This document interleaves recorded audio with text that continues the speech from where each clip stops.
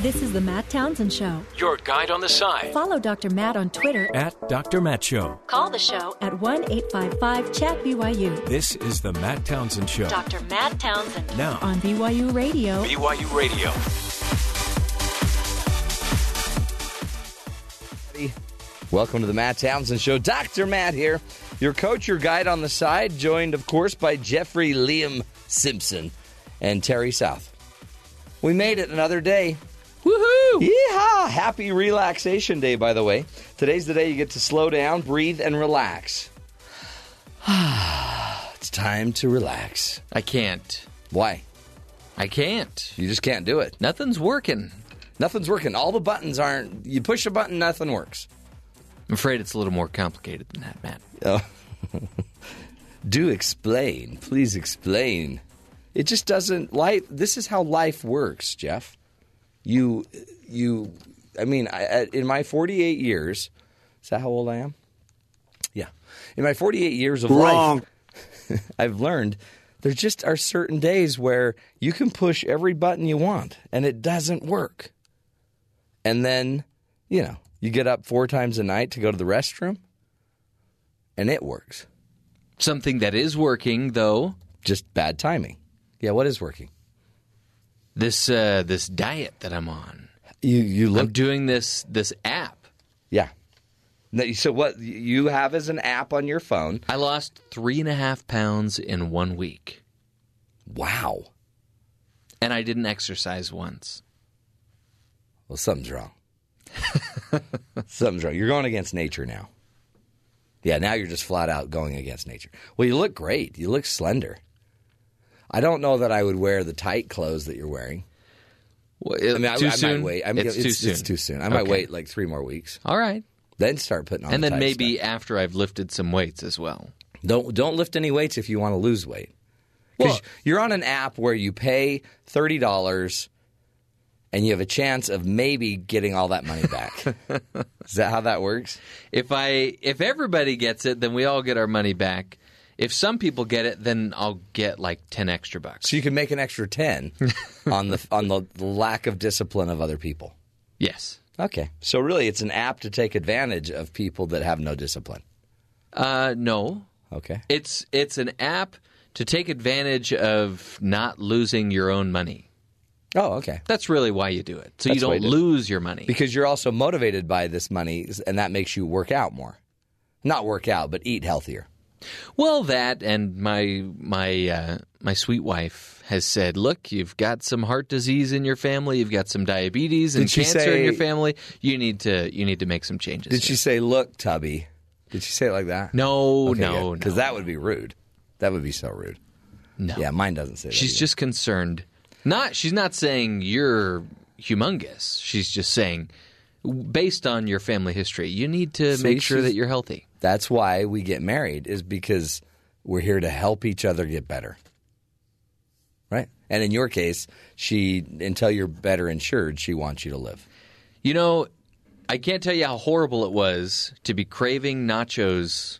Had this really strong craving yesterday. Oh, did you? And I'm sitting down watching the 10 to 13-year-old girls World Series softball because Whoa. What? Let me explain. You were watching the 10 to 13-year-old girls Calm down. softball. Let me explain. Okay, go ahead. I'm sitting at a Sports Clips Okay. waiting to get a haircut. And at Sports Clips, they only show ESPN. Just sports, yeah. And that's what happened to be on. Okay. And I was enthralled, let's just say. Yeah. And they... Why do you go to sports clips? Well, because he needs his hair sportingly clipped. Yeah. So they're showing video of the concession stand lady dishing up nachos. I mean, what are the odds of that? Oh, that's the one craving hard. that I'm having. Yeah. And they film somebody making that thing that I really crave. Well, many would have been saying, hey, it seems like you're being inspired. Like this is a prompting to go get nachos. And because you already had the prompting, and then all of a sudden the nacho lady's making nachos. Maybe you should have gone to get nachos. Others might say that was a test, and I passed. That was with the flying devil colors. on your shoulder, and you did. And you've lost 3.5 pounds. You look fantastic. I was just telling him. That was just the haircut, right? No, the haircut looks great and sporty, by the way. Super sporty. I wondered that, too, when I stepped on the scale yesterday. Like, maybe with that haircut, that'll push me over the edge. You did have a mullet. He had that big, heavy mullet. That was always really itchy. It was like Kim Jong-un Beaufont thing going on. It was just I think that's why you've been coughing so much. I think it is. So if the hair's gone, you should be good. I need a haircut then, too. A lot of Jeff Dander in the room. Yeah. Is that what it is? Jeff Dander. Jeff Dander. Well, you look great. And honestly, today, because it's relaxation day, you shouldn't exercise today. Don't exercise. Just eat healthy and relax. I'm going to go to the movies and eat a small thing of popcorn. Ooh, I don't know, man. Little self-restraint, you hit your goal. Yeah, maybe don't celebrate yet. You don't understand. Don't celebrate yet. You go to this theater, you pay $5. The popcorn is included with the ticket. I know, but... So you're saying I should just throw it directly into the trash can? No, do what everyone else does and just throw it on the floor. Okay. I am going with my 2 daughters, so that probably will happen anyway. You are providing a job by doing that, by the way. Have one of your kids get a sticky drink, like a Coke or whatever, and then pour that on the floor. Also included in the price of the ticket. There you go. Pour the drink and the popcorn on the floor, and you've got a perfect movie experience. Then I'll be able to get some exercising done because I'll be trying to get my feet up off the ground. That's right. You'll do a little exercising ab workout. my calves and my abs. Calves and abs. By the way, one of the greatest basketball playoff games ever. Calves and abs. Also a great 80s musical duo. Oh, yeah. Calves and abs. Yeah, ABBA. They were great. Boy, we've got a lot to talk about today. Kim Jong-un backing off a bit. No longer going to bomb Guam. That's good. Thank heavens for Guam. Well, he wasn't going to bomb Guam. He's going to bomb the ocean around Guam. Bomb Guam. Yeah. Guam was actually going to be okay. Guam was always going to be fine. Yeah. So that's good news. Plus, Donald Trump finally came out. President Trump finally came out against... Through gritted teeth, it looked. Yeah. As he read the teleprompter. Two days later, he came out with a really strong rebuke and anti-Nazi American. What are we calling him? White nationalist. Racist. Yeah. Wow. He also hit on the media, talked about the economy. Yeah, the media is still bad. Yeah. Is it too little, too late? Yeah, pretty much. So it's been a busy day. In fact, let's get to the headlines, Terry. Find out what else is going on around the country that we need to pay attention to. Virginia Governor Terry McAuliffe has said one of the reasons the police failed to control the violence during the white supremacist rally in Charlottesville was because militia members at the rally were armed with better equipment than the state police themselves. It's easy to criticize, but I can tell you this, 80% of the people here had semi-automatic weapons.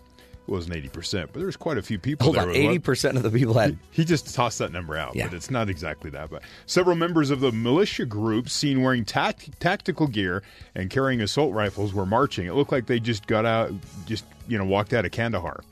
Okay, good. They're all ready to go. Yeah. And all their Great. tactical gear ready to go. McAuliffe revealed on Monday that the far-right activists had hidden caches of weapons around the city. Wow. So they were prepared for this thing to go bad. They thought this was going to get ugly, yeah. And they were going to take up, defensive positions and start, I guess, taking out people. I'm not sure what they were going to do. Hold it, because wasn't there a big issue a few years ago about how all of the states were getting the surplus military equipment, guns, cars, the state police rolled their tanks. armored car down the street, too, yeah. Well, so everyone was complaining back then because this makes us look like a war state. Right. But now McCullough's saying the people that showed up. We needed a war state to fight the people that showed up for war. Right. Okay. Just checking. And it says on the other side of town, counter-protesters comprised of faith leaders, groups of Black Lives Matter, and Show Up for Racial Justice supporters, and others gathered. Many of them were geared up also with shields and things to throw like water bottles. Yeah. And so, this thing just escalates on both sides. What about the days that we used to just have a good poster? And we'd go and a good chant, and the chant would scare the other side, and we'd just chant them down. Right. Oh, I What thought you were about those talking days? about like the cat hang in there poster. No. That's a good one too, though. It's a great poster. Yesterday, protesters in Durham, North Carolina, toppled a Confederate monument. The monument engraved with it says the Confederate States of America depicts a Confederate soldier. Activists had previously campaigned for its removal. Protesters tied a rope around the statue and pulled it until it fell from its pedestal and bent in half, and then they started kicking it, jumping on it. The police watched. They didn't do anything because there's all these people around, so they felt like it would be better to not. They're all armed. No, these weren't armed. These were more just protesters, but they didn't want to incite anything. So the statue fell. The governor of South Carolina, this is North Carolina, the governor of North Carolina criticized the action, tweeting that the racism and deadly violence in Charlottesville is unacceptable, but there's a better way to remove these monuments than just to have a mob show up and rip it down. Yeah. It looked just like the soldiers who were toppling the Saddam Hussein statue. Yeah, that's what I was thinking. Yeah. That's what we really ought to do is call in the soldiers that have toppled these before. They have experience? Now they're highly trained There's probably a better, more civic-oriented process to you call in things. Maintenance, and they'll just take it down. A 23-year-old man arrested Friday after allegedly attempting to detonate what he believed was a 1,000-pound bomb outside a bank in Oklahoma City. Really? The Washington Post reports an undercover FBI agent had posed as an accomplice to Jerry Drake Varnell of Surry, Oklahoma. In the months-long investigation leading up to the foiled plot, Varnell had wanted to attack a Federal Reserve building in Washington, D.C., the complaint says, before deciding on the First Bank in Oklahoma City. He allegedly wanted to minimize deaths and injuries, planning the attack for Friday evening, so he had that in mind. Well, that was nice of him. Varnell identified the Bank First as the target, prepared a statement to be posted on social media after the explosion, helped assemble the device, helped load it into what he believed was a stolen van, and drove the van himself to the bank in downtown Oklahoma City and dialed the phone number on a cell phone that he believed would trigger the explosion. Okay. All the while, the FBI had set this up so it was a fake bomb. It wasn't a stolen van. The whole thing was controlled, but this guy thought he was doing it. So everyone was in on it but this guy. Yeah, so... They set him up. Totally. Yeah, absolutely. What was it against the bank? What was his problem with the bank? He wanted to do something to devastate and hamper the government. He wanted to really hurt the government. That's why he wanted to do the bank in D.C., but he figured that'd be too much, he went after this bank instead. Was it a federal bank? I don't know. It was just some local. It was a bank. Wells Fargo. So that was his main purpose, but the money would be nice too. The money's just a nice side they're FDIC benefit. insured, right? So he's not there to rob the bank. No, he said he was inspired by Oklahoma City bomber Timothy McVeigh. If you're going to break the law, aren't you going to break several laws while you're at it? But 1,000-pound bomb levels the building. That's what he wanted. It seems like everybody's coming out of the woodwork now. The problem with this type of thing I see is the FBI has done this several times with people that they report as ISIS sympathizers or providing material support, and these people need help. Exactly. They don't need the FBI to egg them on to the point where they do something, then they can arrest them and drag them out in front of the media and look what we did. We got this guy as a terrorist. You can arrest somebody just on the planning of an event like this, right? Can't you? Sort of. You'd have to wait. Because they've arrested people that simply put a post on Facebook. Yeah. And it's like, okay. That was Jeff, by the way. Do you remember? Where's the freedom of speech there when you just post on Facebook and they arrest you? Yeah, that's You haven't weird. done anything, This right? is a guy that needs help. This guy needs help, and instead they've gone him through this whole charade so they can parade him out and say, look, we stopped this horrible thing. And they might be doing it around the time they're sitting in front of the Senate looking for a budget. Oh. Well, that makes sense. Look, the FBI is, needful. We need this now. I don't know. Okay. And this story was funny. There was over the Canadian border, U.S. Customs and Border Protection caught somebody smuggling 36,000 toy airplanes. Hold it. Really? They were counterfeit to make them look like actual toys that are on the shelves, but they're all fake. And there's 36,000 of them. Bringing them into the United States? From Canada. Okay, yeah. Mm-hmm. And they said it would have been worth $575,000. And I'm looking at these things, and they'll counterfeit really popular toys. Yeah. And try to flood the market with the fake ones. These aren't popular. They're just like a jet airplane. Was there a spinner effect? No, there was no fidget spinnery, none of that going on. Were they remote controlled? No, I think they might have been maybe you pull them back and then let them go and they roll forward. See, those are fun, though. Those are tons of fun. Hours of fun. So the guys get arrested, and they were just trying to the border protection. They're talking about copyright, and these fraudulent things that are hurting companies in America, and so they're stopping them at the border. But I mean, why would someone go through this effort for toy airplanes? Well, and it seems like you could probably get a lot. It could get through the border a lot easier. I mean, there's a lot of things you can get through the border. Yeah, I would think through the Canadian border. I mean. It seems like we're having more problems through the Mexico border. That's what you hear bringing about. People in trucks across and then leaving them in parking lots. We have talked about a maple wall. That's true. Yeah, when's that going up again? I don't know, but doesn't a maple bar sound good? Stop it. Have you had a maple bar lately, Jeff? No. I did have some bacon this morning, though. Oh, you're on that kind of diet. You're on the diet, the all you bacon can eat. Well, no, just lower carbs. I haven't had a piece of. I did have some bread last night. That's why you can't have popcorn today. I'm going to. No, it's a carb. I'm pretty sure. Yeah, but there's corn in it, so. Yeah, there's which corn is a starch. And there's a corn and corn chips too. Nachos. Plus, it has butter on it, which is okay. Butter is okay. Not if your wife's worried about your heart. Yeah. Anyway, I don't want to discourage you because you look fantastic. And if you could put your shirt back on, that'd be great. Did you guys, this eclipse thing's happening? Yes, it is. And I sent out on my Instagram, I sent out a really important message. Okay. To everybody that follows me on Instagram. The message was, don't look at the eclipse. Just don't look at it. It'll fry your eyeballs. In fact, I'm going to get some glasses. Should I bring them in? Yes. Should I bring a pair in so we could all go stare at the sun? Yes, hold on. This is going to happen at 11 o'clock next week. Yes. So we'll be here. Yeah, bring them in. Right. Because I'm going to need to borrow those for about 3 minutes. Where do you get your glasses? My mom has a pair for some reason. I don't know that those are the same glasses. No, they are. She got them from somebody. She actually found the ones we used when I was 8. Okay. You kept your last eclipse glasses. Well, she did, but then she read somewhere where they're probably expired. Apparently, there's a time limit you can actually use these where they're effective. Well, you don't know until you try them.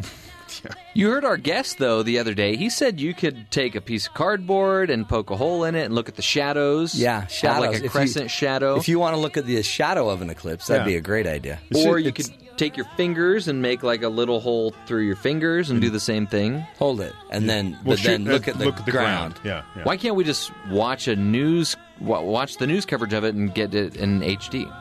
It's a great point. With no glasses. Apparently, if you go to NASA.com, they just have cameras on it all day. I saw a post today trying to predict what the weather's going to be like. Because wouldn't it be horrible? You travel, you do all this stuff, and it's cloudy. You can't see the sun. That would probably be my luck. Apparently, the western United States will be nice and clear. You know what we ought to do is have a really big carbohydrate festival. You're right. While we're looking at it We can have a Carb Monday eclipse party. Bring nachos. Pizza. Maple bars. Right. You all right, Jeff? Show got noisy all of a sudden. Are you telling people with this song some subliminal message to turn around and look at the sun? No. It's more of informing them that there is a total eclipse. Of the heart. Coming, yes. Good stuff. There's a total eclipse of my heart right now because I can't eat all the foods that I love. Oh, but you look great again. Your ab is totally shaping up. That is one tip-top shaped ab you've got. We've got a great guest coming up. We're going to be talking healthcare up next. Why is it so darn complicated? And do the senators actually just make it more complicated? Anyway, J.B. Silvers, former president and CEO of a health insurance company, is going to be talking to us about healthcare up next. There's nothing I can do, a total eclipse of the heart.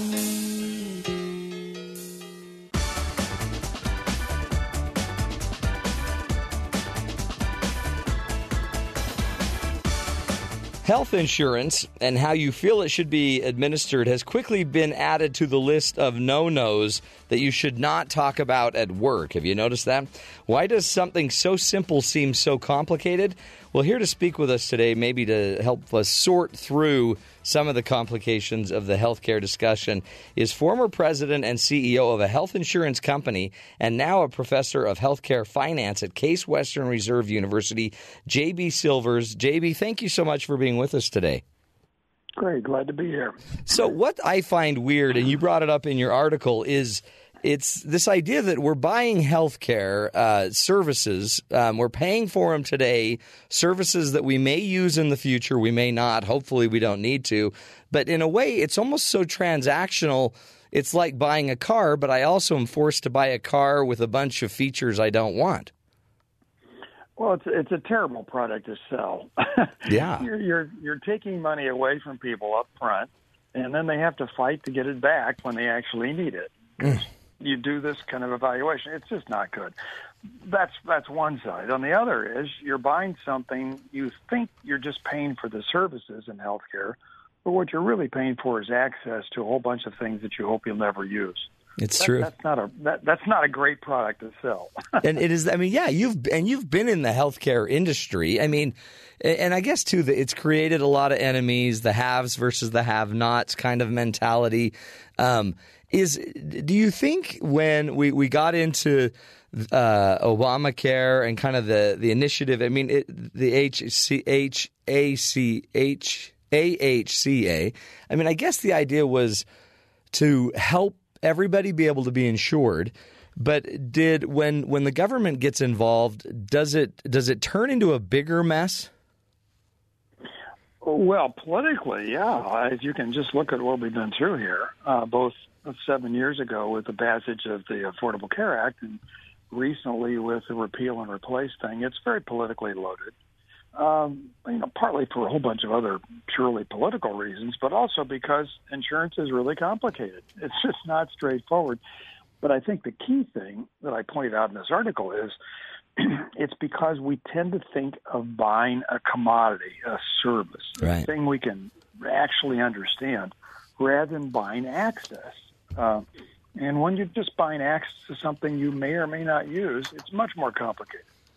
How do we normally buy access to something? I mean, because again, if we're putting down a payment, this is almost like these are big payments, car payments. This is a big payment. How would we normally, or how would you propose we should do it to buy access versus actually buying a service? Well, the problem is it's a classic finance problem.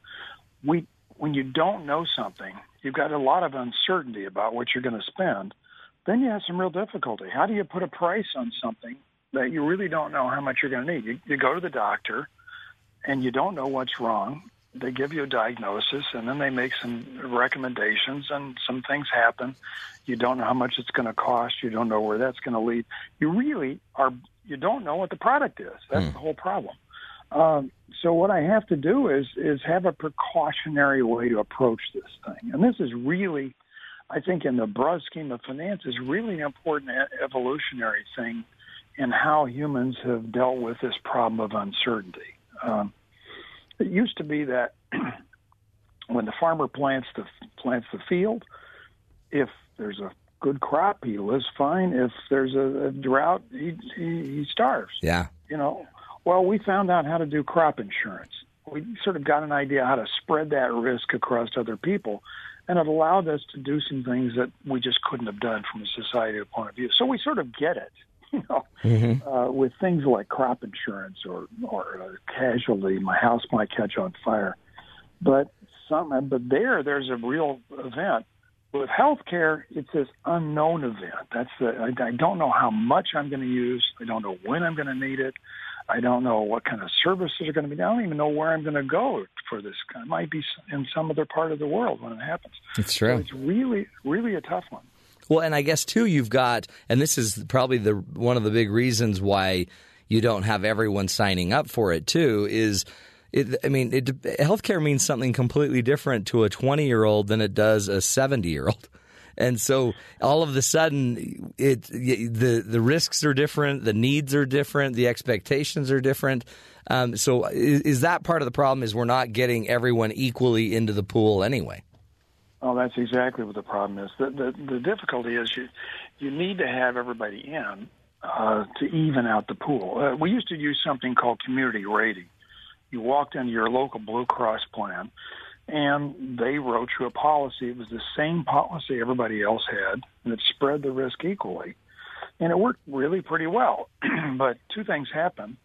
And the cost of care kept going up, partly because we were financing it. We were able to provide more and more services.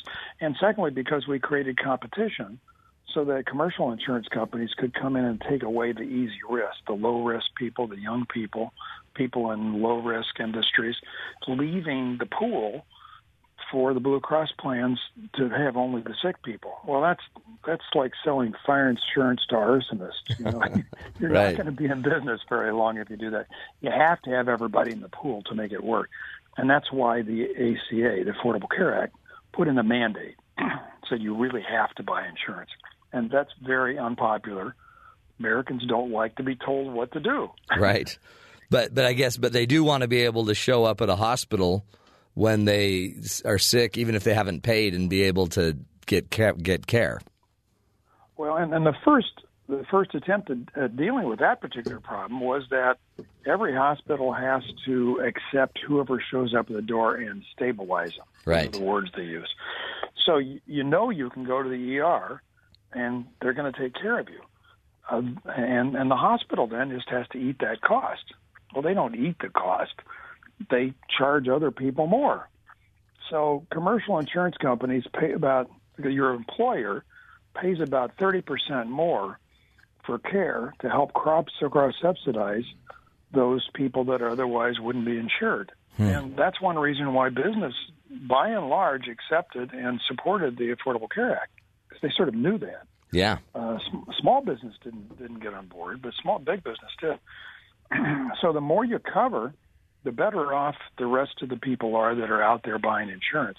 The trouble is we just screwed up the implementation pretty badly on this. Is that what happened? It's just we didn't. I mean, it's a great idea. We just didn't implement it right.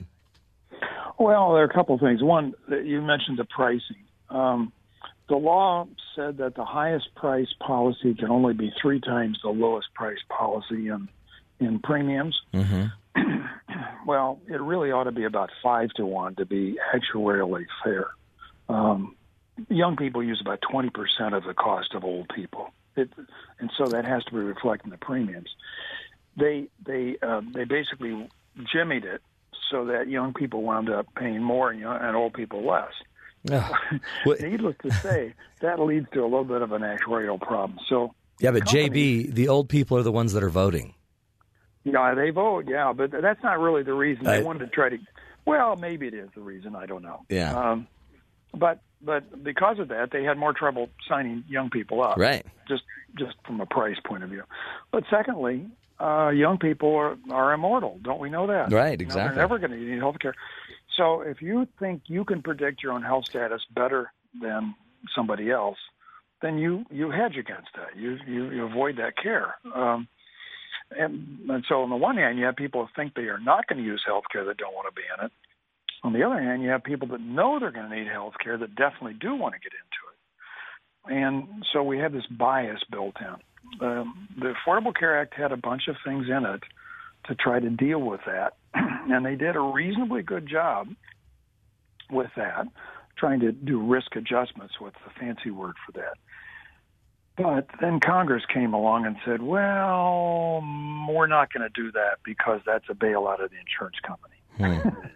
So the first few years, the insurance companies were supposed to be getting a substantial amount of money for this risk stabilization fund.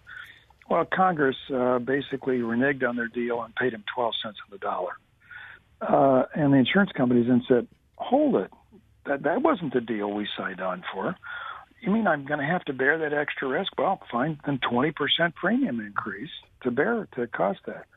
And we're going through that right now this year because there's a thing called these cost-sharing subsidies, cost-sharing reductions. Yeah. That for really poor people that have no money, they can't afford the high copays and deductibles, the amount of cost-sharing that's built into those.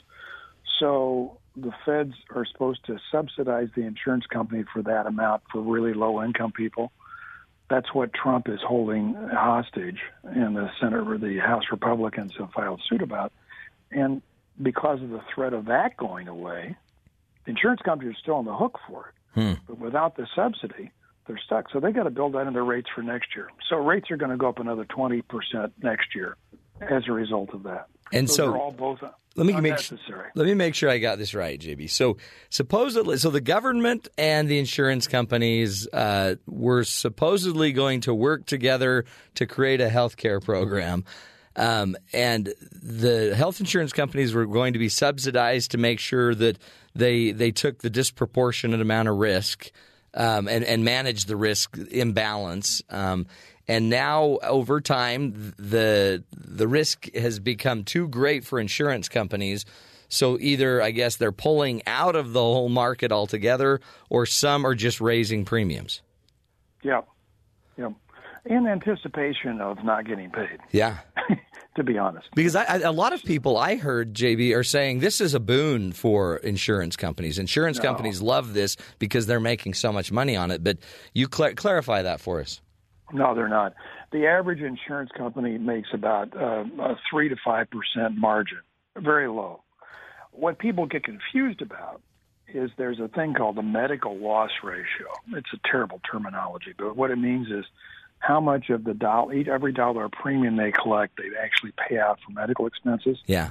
And by the ACA, that in this market, this individual market, that used to be completely out of whack. You had many individual insurance policies that paid out 50 cents on the dollar, 60 cents on the dollar. Well, the ACA said, no, you can't do that. If you sell to these people, you got to spend at least 80% of that on medical costs. And if you don't, if you spend less than that, you got to give it back as a rebate. Got to give it back to people. It was a really important part of the bill that nobody talks about. But because the first few years, because of all this stuff, that medical loss ratio was the other direction. Oh, yeah. They were actually losing money on these policies. Finally, this year, they've got their rates roughly in line, and they're actually beginning to make a little bit of money on these things, independent of all this nonsense going on that we're playing with right now.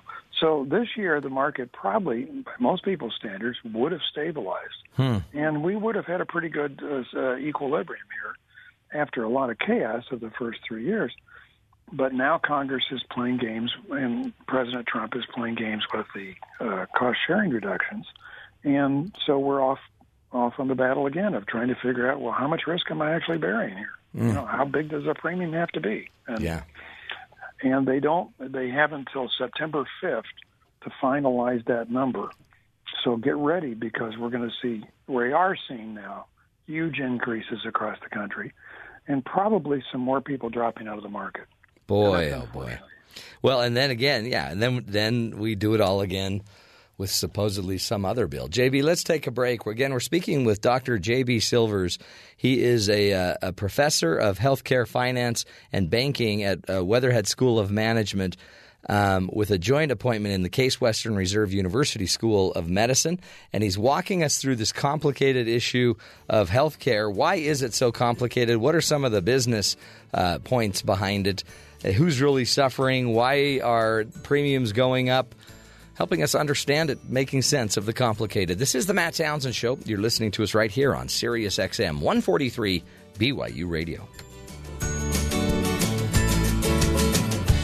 I walk through the streets.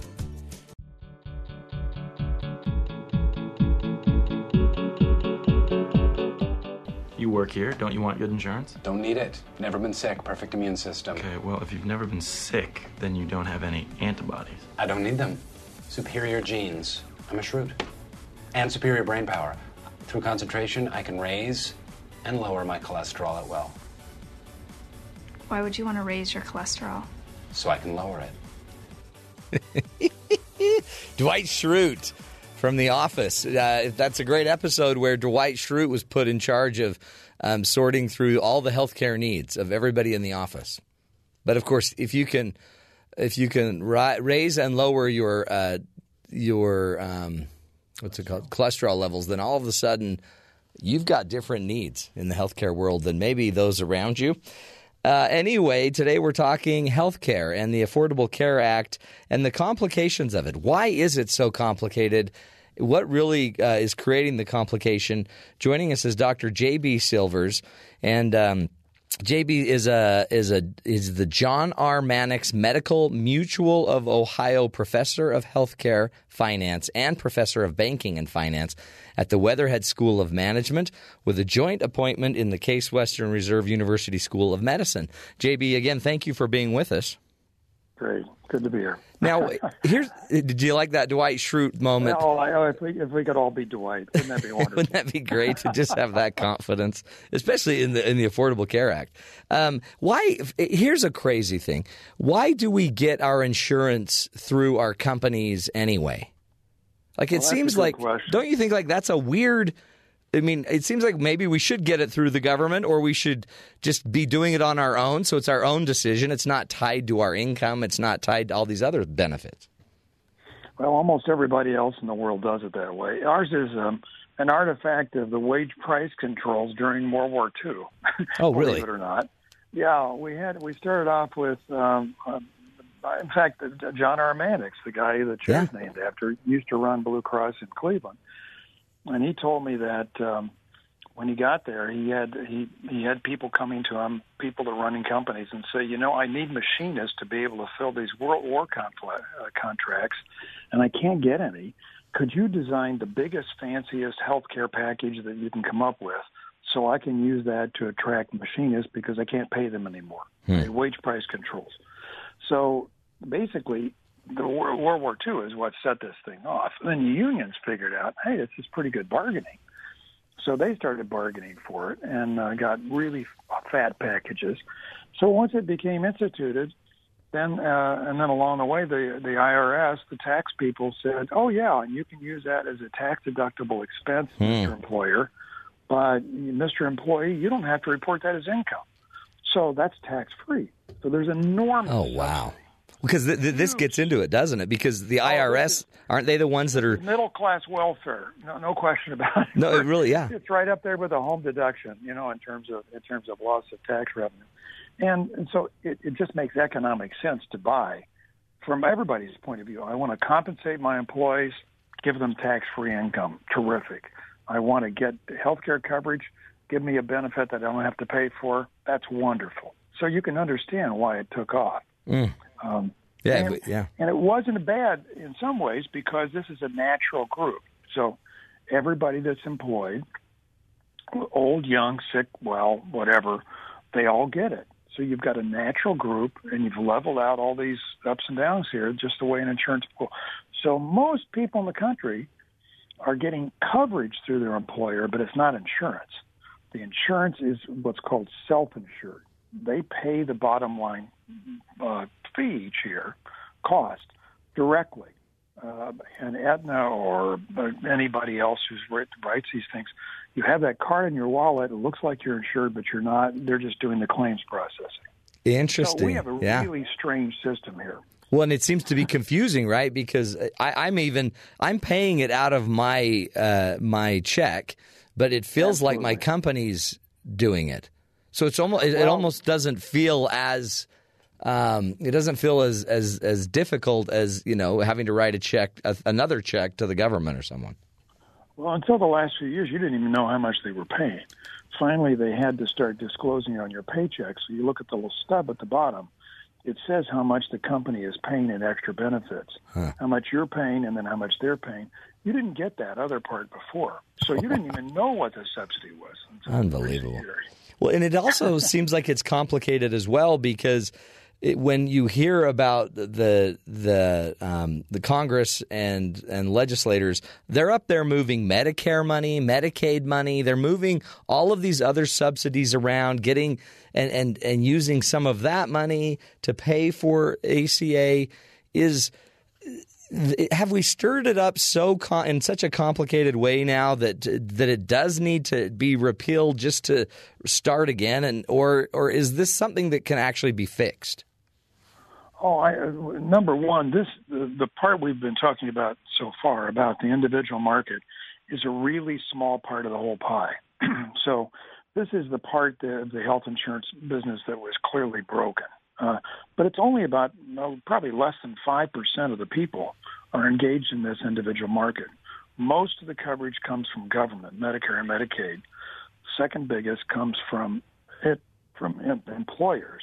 And then this last little tiny piece is what we buy as individuals, individual entrepreneurs or whoever it might be. It's a really small part of the pie, but it was completely broken. It just didn't work well at all. So this was basically an attempt, the ACA, to take people that had lousy coverage and give them something that looks like, and they aped this, they modeled it after what a major company would be giving their employees.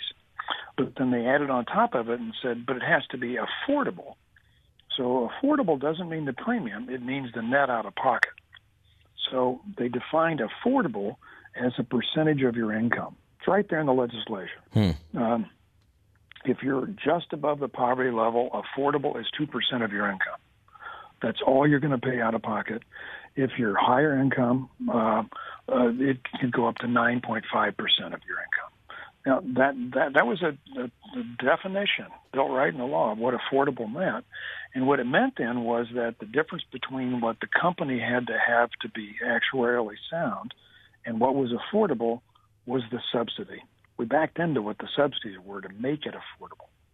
So the irony of what's going on now is that with Congress and the president playing games with this, driving up insurance rates the way they are for these individuals, the people that don't have the subsidies are going to get priced out of the market, particularly since they're not enforcing the mandate. And the people that are getting subsidies are going to do just fine, thank you, because affordable hasn't changed for them. Their income hasn't gone up. So the difference is going to be eaten up in larger subsidies. So the government is sitting there shooting themselves in the foot, and creating chaos and driving prices, driving premiums up, and then they're going to make those premiums good in terms of more subsidies. It's just crazy. That's it. Then they just put their finger on the scale, right, and then throw $8 billion more at it. Yeah. Well, more than 8. I mean, by the time you add this up, it's going to be many more billions.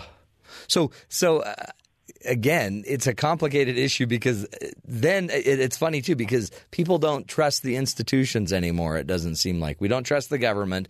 We don't trust the IRS to check to see if we're all on board. We don't trust the insurance companies, for heaven's sakes. They're the ones that are milking all of this. We don't trust even the hospitals anymore. I mean, so how do you solve a problem with so many hands in the cookie jar? Well, if you're a Republican, a right-wing or more of a right-wing Republican, you believe the free market can do it. Free market can do it. Everybody having skin in the game. Everybody paying a portion of what they have to pay. I mean, those are all sort of key market-based principles that, in general, work pretty well. The trouble is, in this marketplace, there's a lot of problems. Part of it is the trust issue.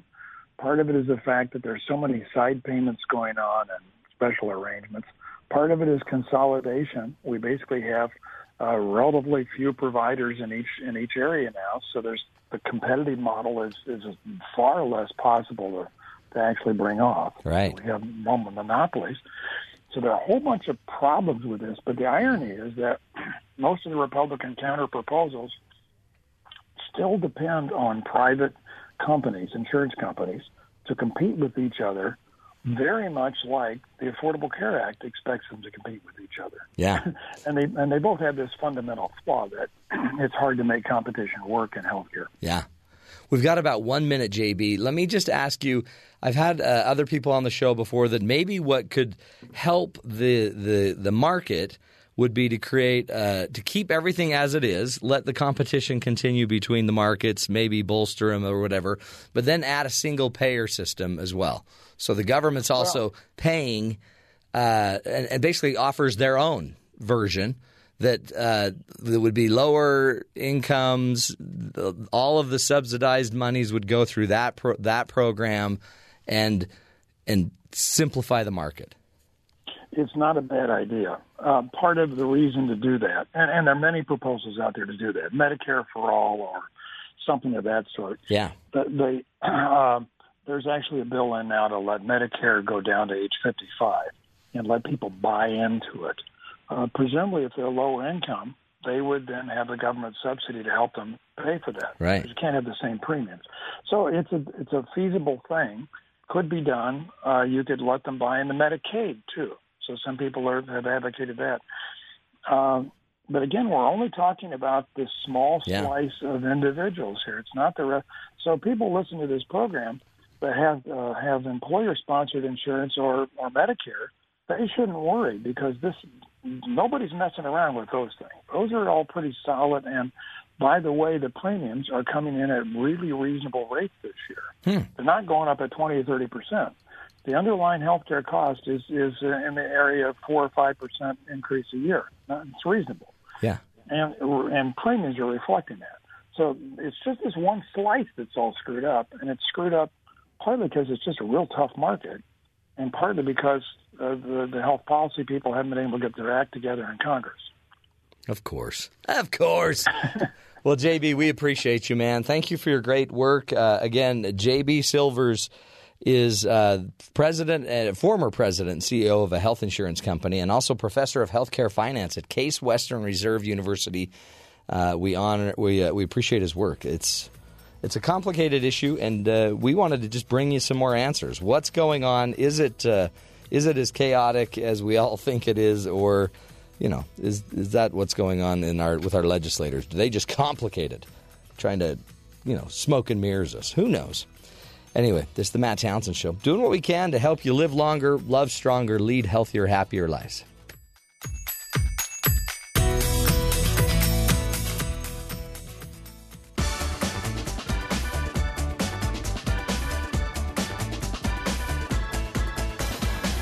Welcome back, friends. You think it's confusing to understand our healthcare world. Try being a stray dog in India near the Kasadi River. No thanks. Stray dogs are turning blue after drinking and washing in water from an Indian river used to dump industrial waste. The handfuls of blue dogs are turning heads on the streets of Mumbai, local animal protection officers report. Their change has apparently been linked to pollution in a local river where the animals swim and look for food. Industrial waste is being pumped into the Kasadi River in Navi Mumbai, next to the Maharashtra state capital in western India. So the dogs go in there, they go in white, they go in whatever color, and they come out blue. I mean, you got to be thinking, what's going on? If you're just some senior citizen in the middle of Mumbai and a blue dog walks by, what are you thinking? It's over. Something's happening. It's all over. That darned eclipse is done turning these dogs blue. That's exactly how they would sound in India as well. That's translated to English. Anyway, lucky. Just consider yourself lucky. You could be, swimming in a river, coming out blue. Not pretty. Trying to find you some good in the world, folks. This is the Matt Townsend Show. You're listening to us right here on Sirius XM 143 BYU Radio.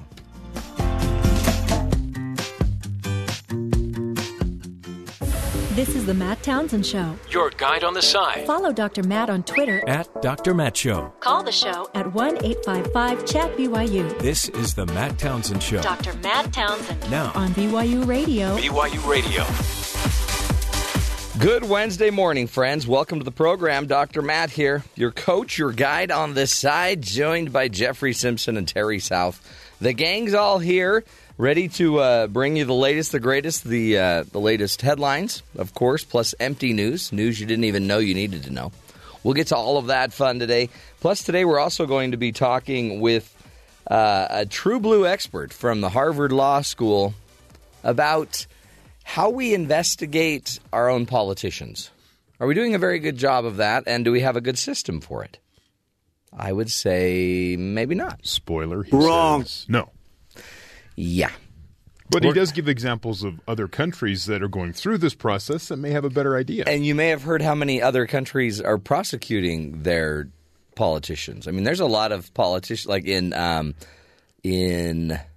what's it called now? South Korea? Rio de Janeiro, Brazil. They've got a ton of prosecution going on. It was something like half of their parliament was under investigation at one point or another. So is it just that they choose bad candidates, or are they just really honest in their prosecutions? It's just a routine. Routine checkup. Just a routine check. So we'll get to that because, they're still in the Russian investigation, and we'll get some insight into how he thinks that's going. Is it fair? I mean, once it becomes a political process, and the person in power can fire everybody, then, it becomes a little, I guess, jaded in if it's a verifiable truth or not. We'll get to that. All that fun straight ahead. Plus, more and more news coming out about, thank heavens, the eclipse. Everybody is telling you now, don't look at it. Haven't they been telling us that all along? Well, no, this is different. Now they have like true blue medical doctors talking about don't look at it. So now they're saying, really, don't look at it. And now the shows are all like giving examples of people that have looked at it and how bad it was for them. So the rule is don't look at it. I think that's how they came up with the character for Cyclops in the X-Men franchise. Really? The guy with the laser vision. It came from an eclipse. Somebody looked at an eclipse. And then when he took those goggles off, whenever he takes them off, he just starts shooting lasers. Yeah, he has no control. So you have to keep those sunglasses on. Why would you go right there this early in the morning? Why would you go to Cyclops and some superhero show? It's just science. I'm just telling you the facts. I'm having a hard time on that one. Don't worry, I have secured a couple pairs of glasses. I will try to have one here on Monday so we can all stare at the sun. Oh, is it Monday? I thought you were going to scalp them for like $150 or so. I should, because they're legit. Are they? Yeah, they have a seal of approval on them. Whose seal is it? Details. Dr. Xavier's. Yeah. Professor X. The Trump NASA it's good seal of approval. It's good housekeeping. Okay. Yeah. All right. Well, then that's good. Yeah, it's then good. At least we know they're legit. Totally legit. All right. Well, we'll get to all of that fun. Is it bad that I'm not interested in looking at the sun? Wait, you have glasses and you're not interested? It just doesn't. I mean, I'm okay.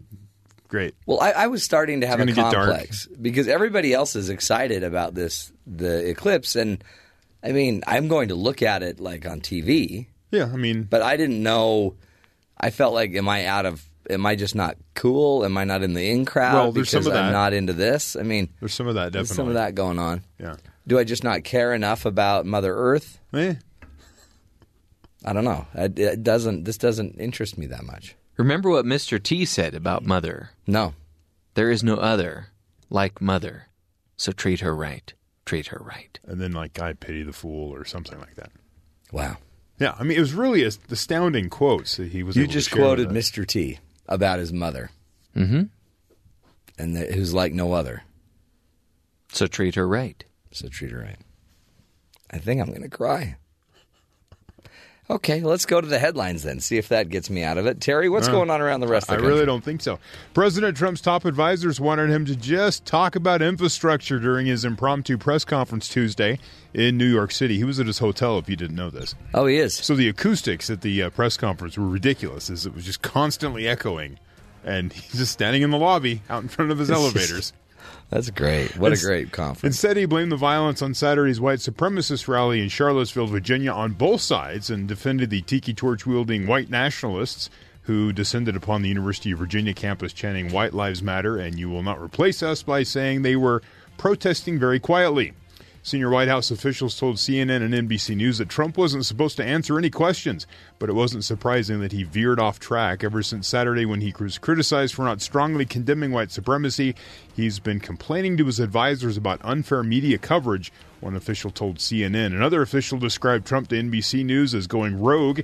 One of the most solemn faces in the press conference belonged to Trump's new chief of staff, John Kelly, who was photographed standing off to the side of the podium with his arms crossed, looking down at the floor. In response to Trump's combative stance Tuesday, one notable figure expressed his approval.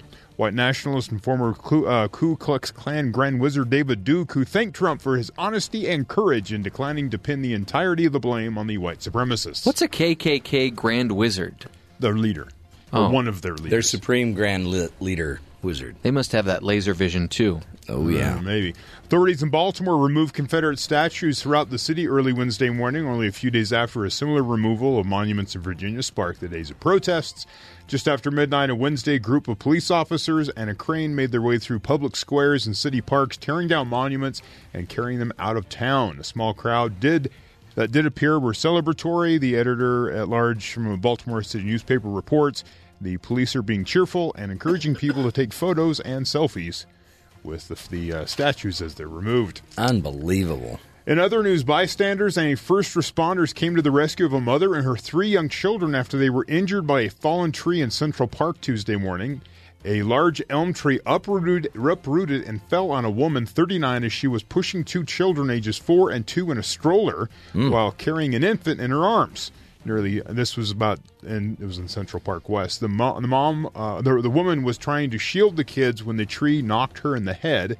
According to the fire department, she was pinned on the ground for about 10 minutes before firefighters freed her. The woman and 3 children taken to the hospital, treated for their injuries. The woman suffered head trauma and is listed in critical condition, while the children were listed in serious condition due to their ages. All of the injuries described as non-life-threatening. So the tree just fell over. Wow. You're just walking down the street, and the next thing you know, you got a tree on you. Huge tree, by the way. Unbelievable. And finally, a Wisconsin man is lucky to be alive after a nail pierced his heart during a construction accident. While building a frame for a fireplace 7 weeks ago, Doug Bergenson was holding a nail gun and accidentally fired a 3.5-inch nail into his chest. Holy cow. It didn't really hurt. It just kind of felt like it stung me. It stings a bit. But his work for the day was definitely over. When I saw the nail moving with my heart, I kind of like, I'm not going to get anything done today, so I better do something about this.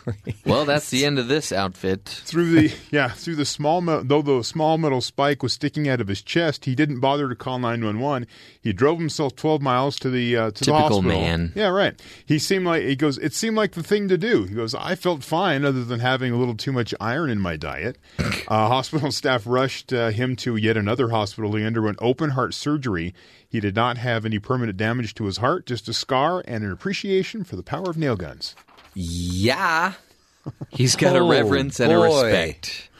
Hey, hand me that hammer. I'm just going to drive to the hospital. Got to get this out. That is unbelievable. Have you seen those? Of course, you've seen those ambulance bills. Oh, yeah. I used to charge those. Yeah. But how could you, sir? Well, to save that man's life. We just drove to the hospital. He's fine. I know, but eventually they had to transport him. They said, the doctors afterwards said at any moment, it could have slipped one way or the other, and he would have been dead. Wow. It was just hanging there in his heart. Just sort of, That is incredible. And it wasn't in his heart, it was to the side of his heart. But the heart was moving, and it was just kind of moving. Every time the heart beats, you see your nail wiggle. That is, he hits a wrong bump, he gets in an accident. That's why you need to be grateful for people that do work like that, because what's the worst thing that could happen to us because of how we work and where we work? Paper cuts? Paper cuts? Yeah. Jeff could probably get electrocuted. Yeah. Right. We're safe over here. Yeah. Well, there's actually a really good chance that Jeff will get electrocuted before the show's over. Yeah. Or at least before the week is over. Yeah. Give him a week. Man, that is incredible. Well, congrats to that guy. He dodged a bullet. Or a nail. A nail. Yeah, he dodged a nail. Who didn't dodge the nail was Donald Trump. He just doubled down and stepped right into it. Wrong. What is his compelling need to balance out the argument with the white supremacists? Why must... Is it his drive that he doesn't want to be told what to do? Which is what he did on Monday when he came out with his statement. That's his initial response on Saturday was what he wanted to say. Right. Many people at fault, that kind of thing. Yeah. Then Monday he came out and said exactly what everybody wanted him to say, which is what he never does. And then Tuesday he again told you what he truly believes. Doubles down. And is that more of a reaction to the media where he's watching them come at him and attack him and other Republicans coming at him, and he's frustrated by all these people telling him he's wrong, and so he, not necessarily he truly believes everyone's right or wrong here, but that he's just more mad at the media, and this is how he's expressing it. He probably is, but it really is. You can't support a racist movement. No. You can't support it, even if they were 1% innocent, or even if the other group was 1% guilty, or 20% guilty, or 80% guilty. Yeah. You can't show any. No, you can have this argument if the other side wasn't carrying the Nazi flag, right? Yeah, that's really what this comes down to. Because other protests, and you guns, see this, and everything else they were carrying, right? You know what this is? There are people that have been put on this earth, and bless them, They just want to please as many people as possible. Yes. They're pleasers. Don't you think that's Trump? He doesn't want to disappoint anybody. Doesn't want to offend or upset anyone. So CNN's headline is Trump's moral failure. But I really think this is a lot less. See, I think for a lot of us, it's a moral issue. Like, you can't do this. I think for Trump, it's about numbers. Quite honestly, I just think he's an opportunist. So whatever is the best opportunity, he can't lose that percentage of vote. He can't lose that because he's already down to only a third of the country liking him. Really, you're wrong. Right, you're wrong. So if he gets rid of, the extreme alt-right, then the alt-right were very disappointed in his words a few days ago on Tuesday. Now they're Monday, and now yesterday they're like, all right, hey, now you're back, pal. There's a book out called The Devil's Bargain. It's a book about Steve Bannon. Oh, the devil. This reporter from was it Business Week or Bloomberg? And Bloomberg goes and talks to him and does this extensive interview, which is the entire book. And at one point he asks him, why didn't Trump during the campaign step away and make it really apparent, I do not want the support of white supremacists? And they said they went and looked at the electoral data, and it didn't show a positive gain for him to do that. So what's he doing? Because the people that would have voted for him either didn't care or they were racist. So they're like, well, if that's our supporters, then why do we need to make a public statement? Because the people who were really concerned about racism weren't going to vote for him. We're going to vote for him anyway. So they made this decision that this is what we're going to do. Well, I know, but then why does every other president blow him out of the water? Like, even other Republican presidents will blow out that racist idea. But is it just because, I guess it's more moral? Yeah, it's a moral decision instead of just what's my voting constituency? How can I win? Yeah, that's crazy. Boy, what is going on this morning on Fox and Friends? There was Isn't that a segment. an animated television? Yeah, it's a great kids Fox show and Friends. At times, there was a segment. They had the one of the hosts, and then a Republican and a Democrat strategist. They called them, but they're two African American guests. And they were talking about the statues. Should the statues really come down? And the Democrat decided, well, she just started talking about this moral choice that the president made. And then they go to the Republican, and he started talking about the moral choice. They both ignored the topic, which was the statues. Right. And went to this moral choice. It ends in tears. People are they're talking about their families and how just emotionally, as an African-American, see the president of the United States siding with white supremacists. Especially after having an African-American president. Like, to me, that seemed like there was all this movement, all this forward progress in race relations. And now it seems like we're just skidding backwards. And then you see what Marco Rubio comes out. Orrin Hatch had some comments yesterday. And all these Republicans start coming out like, what are you doing? Yeah. What's happening? And so now there's a question, does he have anyone in the Senate that he could lean on for his tax policies he wants to put through? Is there people in the House that are willing to step into this mess that's been made to be able to get policy moving forward? I guess it's a good thing they're all home for August. Give it a few weeks to settle down, but wow. Well, and so what's going to happen in the fall when everyone starts getting, stir crazy? Yeah. And there's going to be chaos. I'll predict some chaos. Oh, nice. All you need is one police shooting on an African American, or vice versa.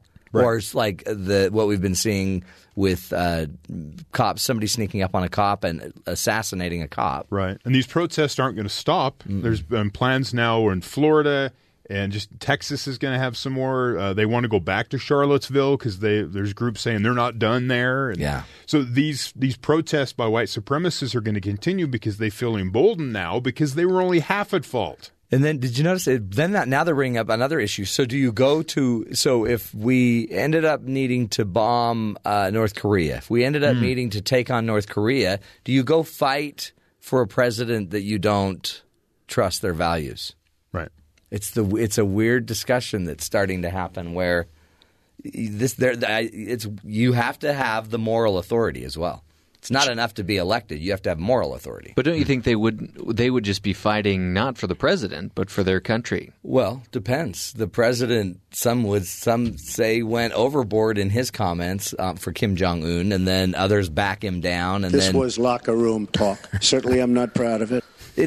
You have to have the moral authority. Right. It's not enough to just have won an election. People have to trust your ideas.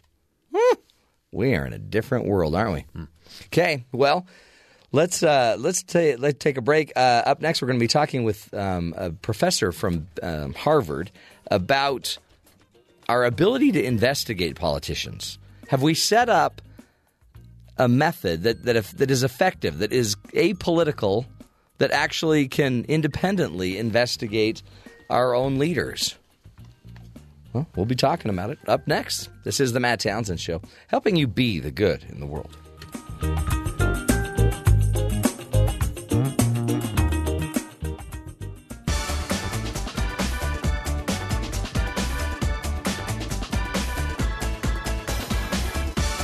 The investigation into the Trump campaign and the Russia allegations have followed President Trump's whole presidency the last 8 months.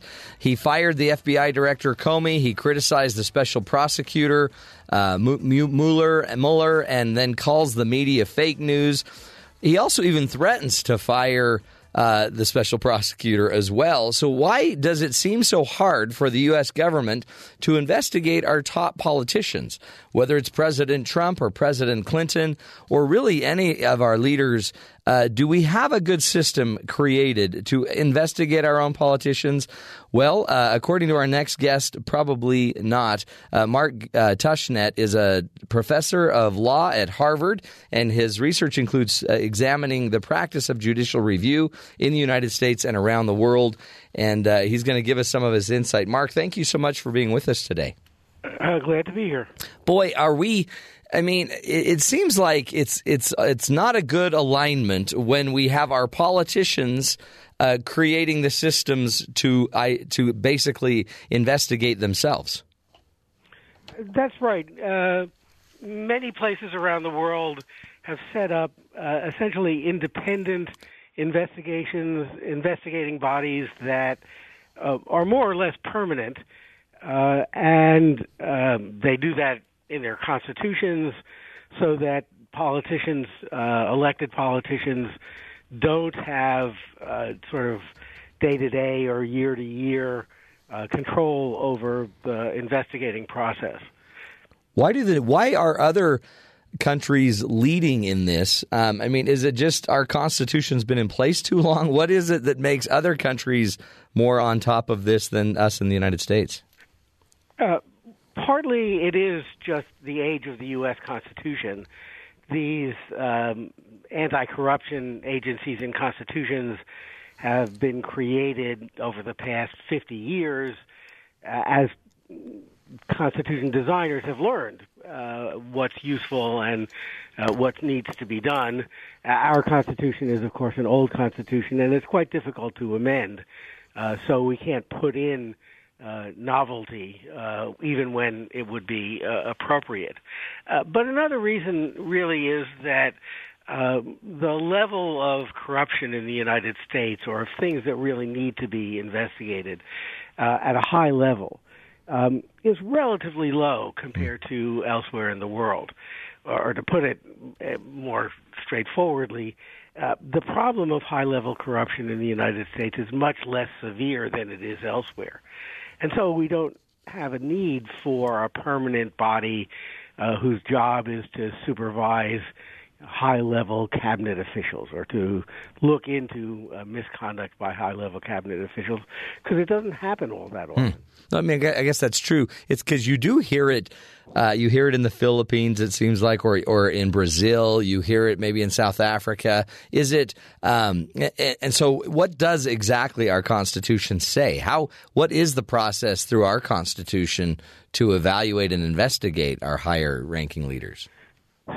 Well, there are two. One is the ordinary criminal process, and that's been used quite effectively in some instances.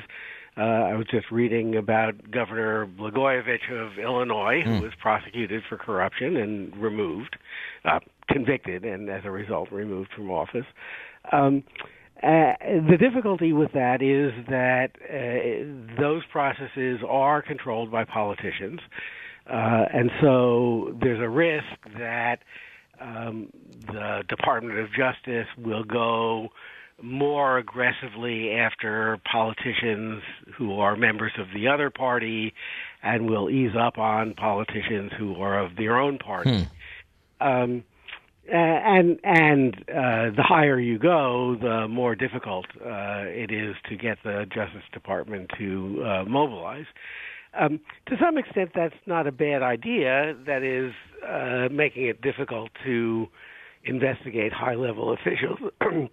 Makes it harder to use investigations as a political tool against your political enemies. But it is a limit on the effectiveness of this technique. The other thing that we use, or that's available, is a political mechanism. Actually, there are two parts to that. One is just public exposure.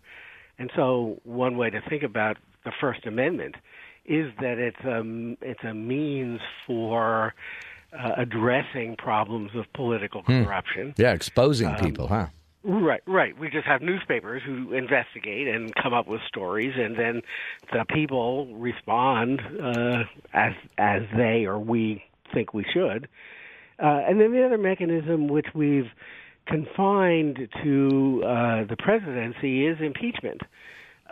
Technically, impeachment is available for any, the Constitution says, civil officer, but in practice it affects only presidential investigations.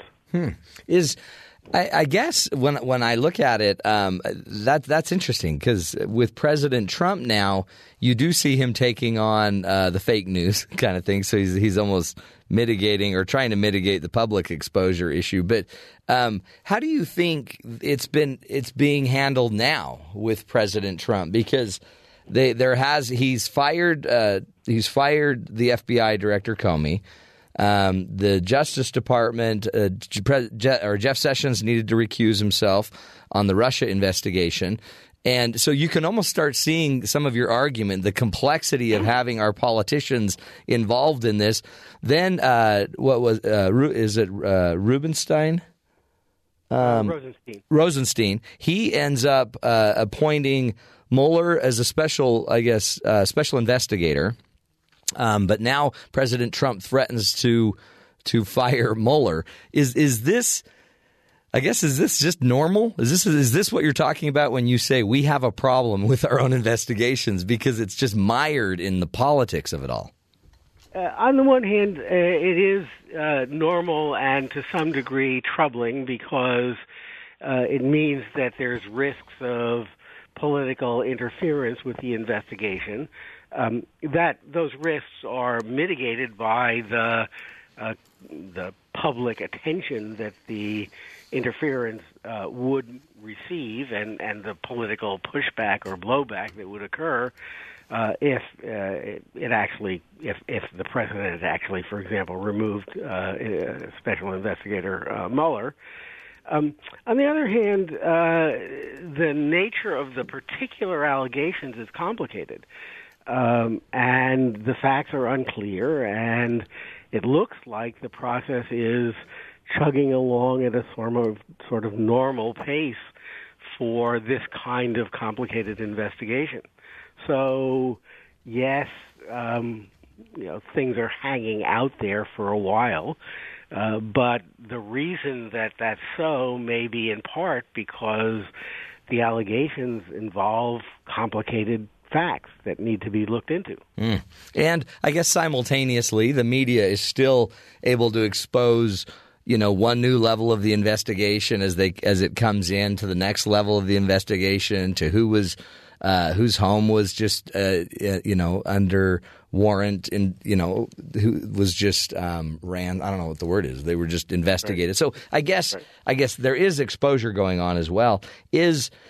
But then you see some of the complexity of the past past justice head of the Justice Department was on an airplane with President Clinton, and ex-President Clinton came on the airplane, even though his wife was under investigation. And so if we had kind of our own independent, permanent investigating body, aside from our Congress and Senate, those things could all be done without any involvement of the Senate. What do you think it would take to make that happen in the United States? At some level, we could recreate the system that we had from, just after Watergate through the Clinton period of a statutory independent prosecutor or independent counsel system. The Supreme Court upheld the constitutionality of such a statute. Congress eventually let it expire because they thought the experience of Ken Starr and President Clinton was not a happy one. Mm-hmm. It could be done. Of course, in concept, we could amend the Constitution to create an anti-corruption investigating body.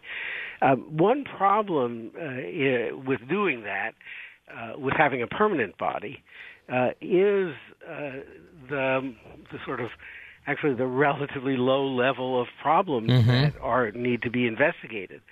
Once you create the experience with Ken Starr indicated that once you create an organization whose job is to investigate and find out whether criminal activities have occurred, that organization will just do its job. Yeah. And whether or not the things being investigated really deserve the kind of attention they get. There's this line I like to use, which is that the job of a prosecutor is to prosecute. And you sort of don't expect at the end of the year the annual report to say, we looked into a lot of things and we actually didn't do anything this year. We didn't find anything worth prosecuting this year. But if you have a low level of criminality or corruption, you actually would expect there not to be very many prosecutors. Yeah, you don't want them stirring stuff up, right? You don't want them out there looking for a problem. Right. And once you create a body whose job it is to find problems, they will find problems. It's so true, isn't it? That's, I guess, why it's so complicated. Let's do this, Mark. Let's take a quick break and come back and continue to discuss it. I want to talk about, is there a difference between a special investigator and a special prosecutor? We and help us understand what's going on right now with President Trump's investigation, and really what are we investigating? Is it collusion? Is it interference? What is it? We're speaking with Professor Mark Tushnet from Harvard Law School. He's walking us through an article he wrote about the U.S. is terrible at investigating its own politicians. Blame it on the Constitution. It's an older Constitution, and yet also we've got a different condition here than maybe other democracies. So. Interesting insights, trying to do what we can to help you understand what's going on in the world. This is the Matt Townsend Show. You're listening to us right here on Sirius XM 143 BYU Radio.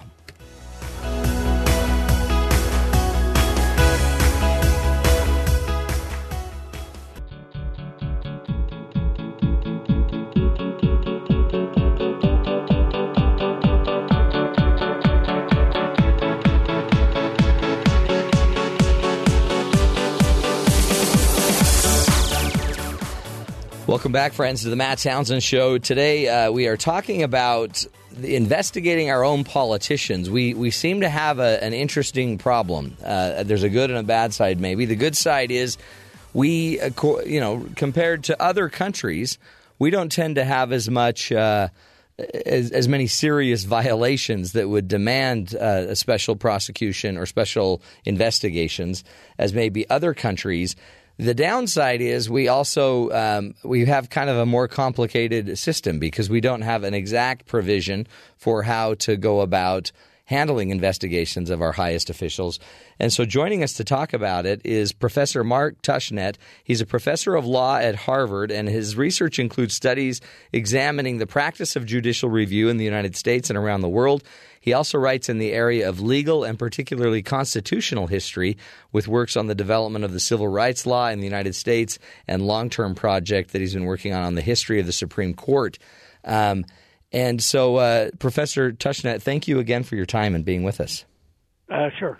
When we look at this, it seems like I think investigator or counselor Mueller is a special counselor, they're calling him, but that's different than a special prosecutor. So we actually have, and maybe tell us what the difference is between a counselor, an investigator, or a prosecutor, and who do we want prosecutors to be the ones investigating our officials? The name really doesn't matter. Different names are given to different labels are given to different jobs, mostly to signal either an expectation that prosecution will result, or that it's an open question whether there'll be a report that will lead to prosecution.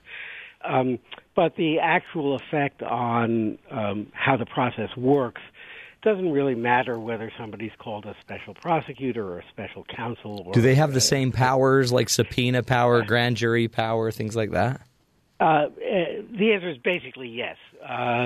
The statutes or regulations creating them just they have a list of powers, and then sort of at the beginning there'll be a name, but the powers afterwards tend not to be very different.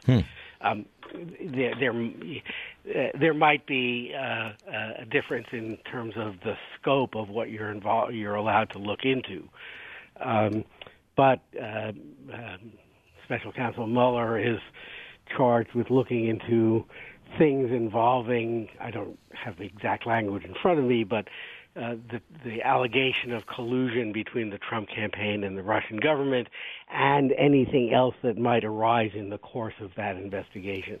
And so his charge is extremely broad, and it doesn't really matter that he's not called a special prosecutor. Do you think it matters where the background of the person called to be the special counselor or prosecutor? Because like Ken Starr was a judge, not necessarily an investigator, and it seems like he struggled creating any legitimacy or any uniform result. It seemed like does Counselor Mueller have a different perspective because of his history as a prosecutor, as an FBI agent? I guess the answer is yes. It does make a difference what your background is, but the difference will depend on what it is that you're supposed to be investigating.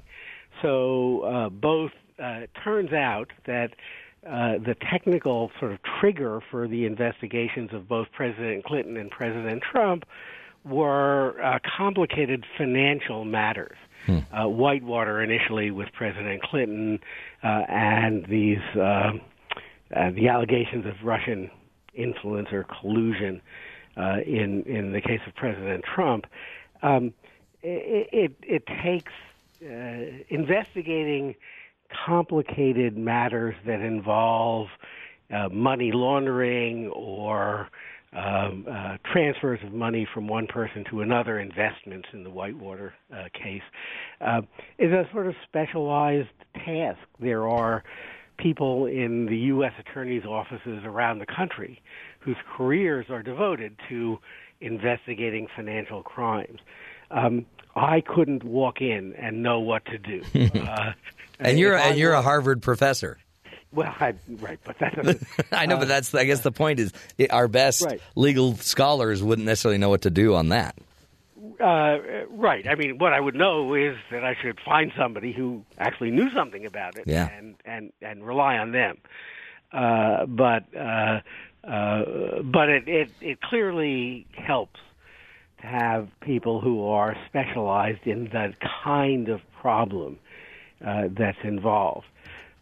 Now, just this is to take. I referred earlier to Governor Blagojevich, which involved an investigation of sort of selling a position for money. President Obama's Senate seat. Investigating that takes a different kind of investigation than finding out whether Russians exercised influence over the Trump campaign by means of financial contributions laundered through shell corporations located in, I don't know, in the Bahamas or something like that. And so, depending on the nature of the investigation, you might want to choose a different kind of investigator. From the outside, it looks like Mueller is the kind of person you would want to look into this kind of allegation. That brings some hope.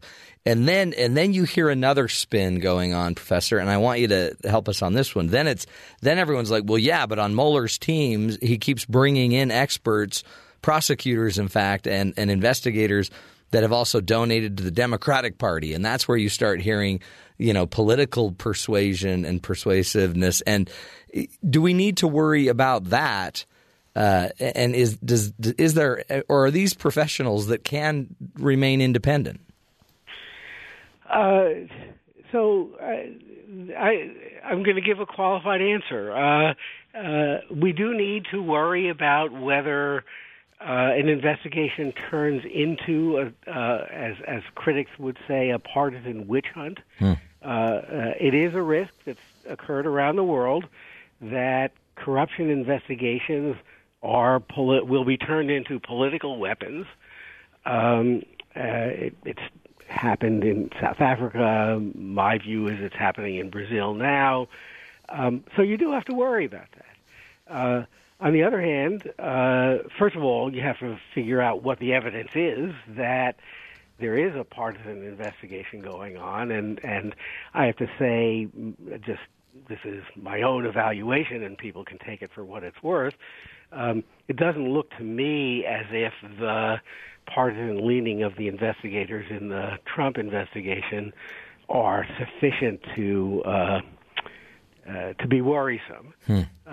It's also the case, this is the other side of the story, that the people Mueller and the people he's hired have very good professional reputations. Right.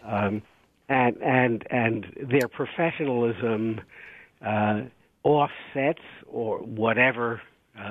There may not be a partisan bias, but their professionalism certainly weighs against that. When they go to work in the morning, they don't think, I'm a Democrat who wants to get rid of President Trump. They go to work saying to themselves, I'm a professional investigator and lawyer whose job is to discover the facts. Yeah. And I mean, really, that's kind of all I guess we could hope for. It seems like it would be in the best interest of the president to not necessarily keep threatening to fire Mueller versus just cooperate and get this thing done quickly. Well, from the outside, you would think so, but he knows more of what's going available on to find out than that's I true, do. huh? So does and I guess one of the concerns I would have about this is where does it end? Because it almost seems like the prosecutor could start with Russia but end up with a million other financial issues or holdings or other problems with President Trump. Or so are they limited just to a Russia investigation? The charge that the Mueller investigation has is not limited to the Russian investigation. It says anything that arises out of that investigation. One of the things that appears to be happening, again, I'm based on news reports, not from any inside knowledge, is that they're pursuing a more or less standard prosecutorial technique, which is to find out if the people they're interested in have engaged in other forms of criminal activity, and then use those claims, the results of that investigation, to put pressure on them to talk about the Russia investigation. So it just again, from an outside perspective, it seems to me highly likely that the Mueller investigators will discover various forms of either minor or serious financial crimes involved with real estate investments among the people around Trump. I think it's an industry that is notorious for illegality. So they're highly likely to find something. Then the question is, do they use that merely to place pressure on people, or does that become the focus of what their work is? Yeah. And can they turn? Yeah. Will anyone turn more information over to get somebody higher up in the situation? Right. Exactly. Do you? I guess as we wrap up, what would be your recommendation? I mean, an entire constitutional amendment seems not necessarily plausible. Do we need to go back to kind of having a sitting special investigator always sitting by, ready for these things, an independent investigator? What would you recommend if somebody happened to turn to you, Mark, and say, what should we do to make sure we keep this place clean? Yeah, this may sound a little sort of Pollyanna-ish, but I think that what we have is actually pretty good. Given our circumstances. We have a system in which when something serious allegations are made, as they have been, the Justice Department sort of steps aside because of political pressure. Yeah. Not because of the law, but because of political pressure, and creates an independent investigation, sort of one time for this problem only. And then, again, that investigation is defended against interference by public exposure and political pressure. That seems to me not a bad system when you have, again, as I've said, this kind of problem is rare. If it were more pervasive, then you'd want a more permanent solution. But this one seems to be, to me, all right. Seems to be holding water. Well, Professor Tushnet, we appreciate you. Mark Tushnet, again, is a professor of law at Harvard and just a wonderful person. Also wrote the article, "The U.S. is terrible at investigating politicians. Blame it on the Constitution." For now, it appears to be working, even though President Trump doesn't necessarily like what's going on and still threatens some action. But in the end, it's happening. And by the way, it feels like to me, Special Counselor Mueller seems to be about as good of a pro as you can get. President Bush and President Obama both asked him to serve as the FBI director. So I guess it's bilateral focus. Powerful stuff. We'll continue the journey, continue the learning. This is the Matt Townsend Show. Stick with us. We'll be back.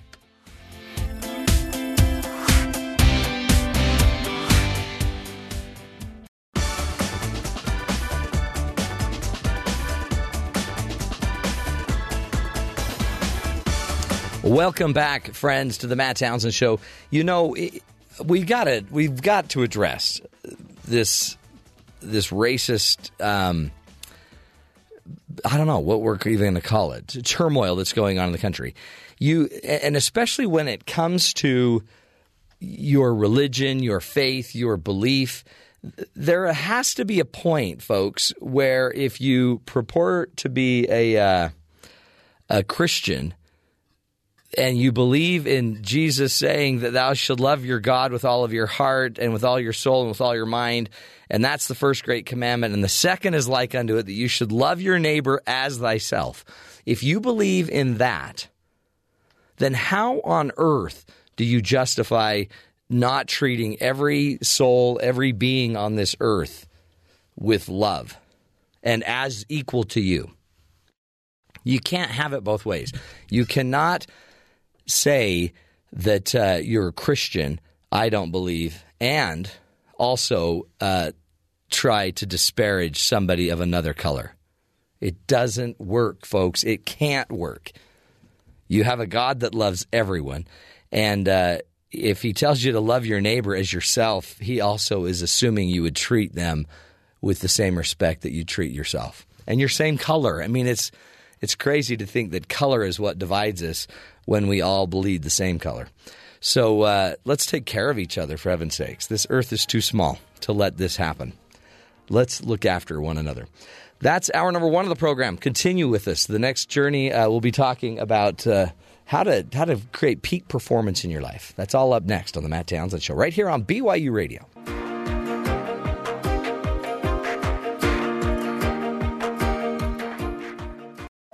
This is the Matt Townsend Show. Your guide on the side. Follow Dr. Matt on Twitter at Dr. Matt Show. Call the show at 1-855-CHAT-BYU. This is the Matt Townsend Show. Dr. Matt Townsend. Now on BYU Radio. BYU Radio. Okay, we're at it again. Hour number 2 of the program. You're not going to want to miss it because today we're celebrating Roller Coaster Day. The day of the ups and downs. By the way, it all began back in 1898, which was where the very first patent for the roller coaster ride was issued. I'm not big into roller coasters. Roller coasters make me nauseous. Really? Yeah. I went to that one place. I don't want to name the name, but it rhymes with Blotz, Blurry, Blarm. Okay. And they have some roller coasters, crazy roller coasters there. I'm convinced that all of their rides are designed to make you sick. And I got really sick. And ever since then, I have no desire to be on a roller coaster. I think you get nauseous because usually roller coasters are somewhere at a fair where you've just eaten a bunch of fried food and nachos. And something says, hey, you need to get this out of your system. Yeah, today we're celebrating Roller Coaster Day. If you don't love a roller coaster, then you can just love the up and down ride that we're all experiencing in America. How about the Love Roller Coaster?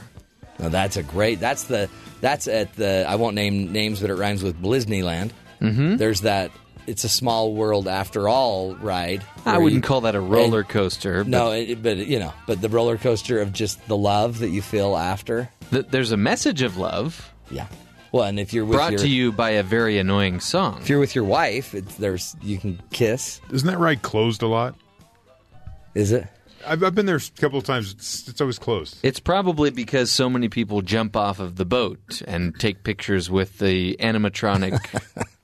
Hold on, is that what you do? Oh yeah. Yeah, we don't do that. And if you hold your arm on the side of the boat, like you can stop your boat from moving. Oh, see, you can just grab the side. You lived near Disneyland. We know, So we know all the secrets. tricks. We know how to get away with, having a really loose seatbelt so you can stand up on Indiana Jones. Well, but be careful because there are people that have been decapitated on certain rides. On the Matterhorn, I'm convinced that they took out the trees that grow those little spiky balls on them because of my family. Really? We would grab them off of the trees. And then when you saw the abominable snowman on the ride, we'd launch those at him, and they would stick to him. Wow. Insider information from the Simpson family. And Homer and the gang. If those weren't in season, we would just take some licorice, put it in our mouth, pull it out, and chuck it. Oh, you guys are the See, I'm devil. the youngest. Mm-hmm. This is the influence that my older siblings had on me. Wow. But I turned out okay. Yeah. So today we're going to be talking about a lot of stuff, including Roller Coaster Day, plus some other headlines we'll get to. A bear breaks into an SUV. Scary. I mean, there's a lot of bear stories going on. Global warming, I'm pretty sure, has something to do with it. We'll get to that crazy story. Plus a burglar tries to disguise himself as the sun. We just had one that tried to disguise himself as a ghost. Well, yeah, but the sun? The sun. The sun, S-U-N. That's pretty massive. I mean, like, well, I am the sun. How would you do that? Just be really bright and hot. Pretty easy. Duh. Sorry. We'll get to that. Plus today, our guest will be talking to us about how to reach peak performance in your job at work. And one of the ways may be actually to not work. Well, I mean, if that's the case, then most of the staff here with their consumption of Facebook and YouTube, they're at peak performance then. Wait a minute. Say that again. One of the best ways to actually reach peak performance might be to not work. Done. Yeah. Because there comes a point in your day when you need to actually become creative. And many times, in fact, the research shows your most creative times are not while working. Sometimes it's just while showering. So maybe the best way to be productive would be to shower 3 or 4 times a day. Why can't they just install a shower here at work? They do have a shower here at work. I'm not telling you where it is, but they have a shower. It's for radio hosts and other television hosts, not for co-hosts. Sorry. Is this the one in your office? Because that's more of a fountain. No, this is in a special room in the building. It's more of a bidet is how I would describe it. I have a bidet in my office. You didn't know? No. Like, I thought it was a drinking fountain. That was a drinking fountain. Oh, brother. Yikes. No, so if peak performance is not necessarily doing work, there's one guy out there in the office. He's always watching these multiplayer video games. Yeah, he's killing it. Yeah, he's on top of things. But you'd think he would then, because you still have to produce results. Right. So, but the idea that you just have to work, the idea you have to work longer and harder and harder and longer and longer and longer and longer, all that does is produce burnout. Right. You've got to produce results, so but without killing your ability to produce results tomorrow. It's the goose and the golden egg. Is this maximizing your downtime? This is This is creating space, downtime in your work time. All right. Downtime in my work time. Downtime in your work time. I'm not familiar with that. So you can have a better time with more results time. And then that is a good time. For everyone. And it could be including sleepy time. Yeah. Taking naps. It does for me. Nice. This is a good... I'm looking forward to this now. It's going to be a great book. Yeah. Great book. We'll get to that in a bit. Plus other headlines, of course, empty news as well. But let's get to the real headlines with Terry South. Terry, tell us what's going on around the rest of the country. Lawmakers of all political stripes blasted President Trump for his remarks Tuesday regarding the white supremacist rally in Charlottesville, Virginia on Saturday, which ended with a counter-protester's death after she was run over by a car. Trump said both sides were to blame for the violence, and he defended white nationalists who were protesting a very important statue coming down, calling some of them very fine people. He did say that. Senator Marco Rubio tweeted that the organizers of the event are 100% to blame for a number of reasons, and Trump can't allow white supremacists to share only part of the blame. They support the idea. Idea which cost nation and world so much pain. Some of this from Twitter. Does he remember World War II? That's what Rubio's referring to. The white supremacist groups will see being assigned only 50% of blame as a win, which they did. And we cannot allow this old evil to be resurrected. These harsh statements counter the praise Trump received from white supremacists and former Ku Klux Klan Grand Wizard David Duke, who said Trump showed honesty and courage while telling the truth about Charlottesville. So, as ongoing cities and states... By the way, you can love the what's it called? You can love the statue. Okay. You can think it's the greatest statue in the world. That's not the point. No. It's not the point. Yeah. You can't hate people. Cities and states accelerated their plans to remove Confederate monuments from public property Tuesday as the violence over the Robert E. Lee statue in Charlottesville, Virginia, moved leaders across the country to plan to wipe away much of the remaining Old South imagery. Gainesville, Florida, where the Daughters of the Confederacy removed a statue of a Confederate soldier known as Old Joe.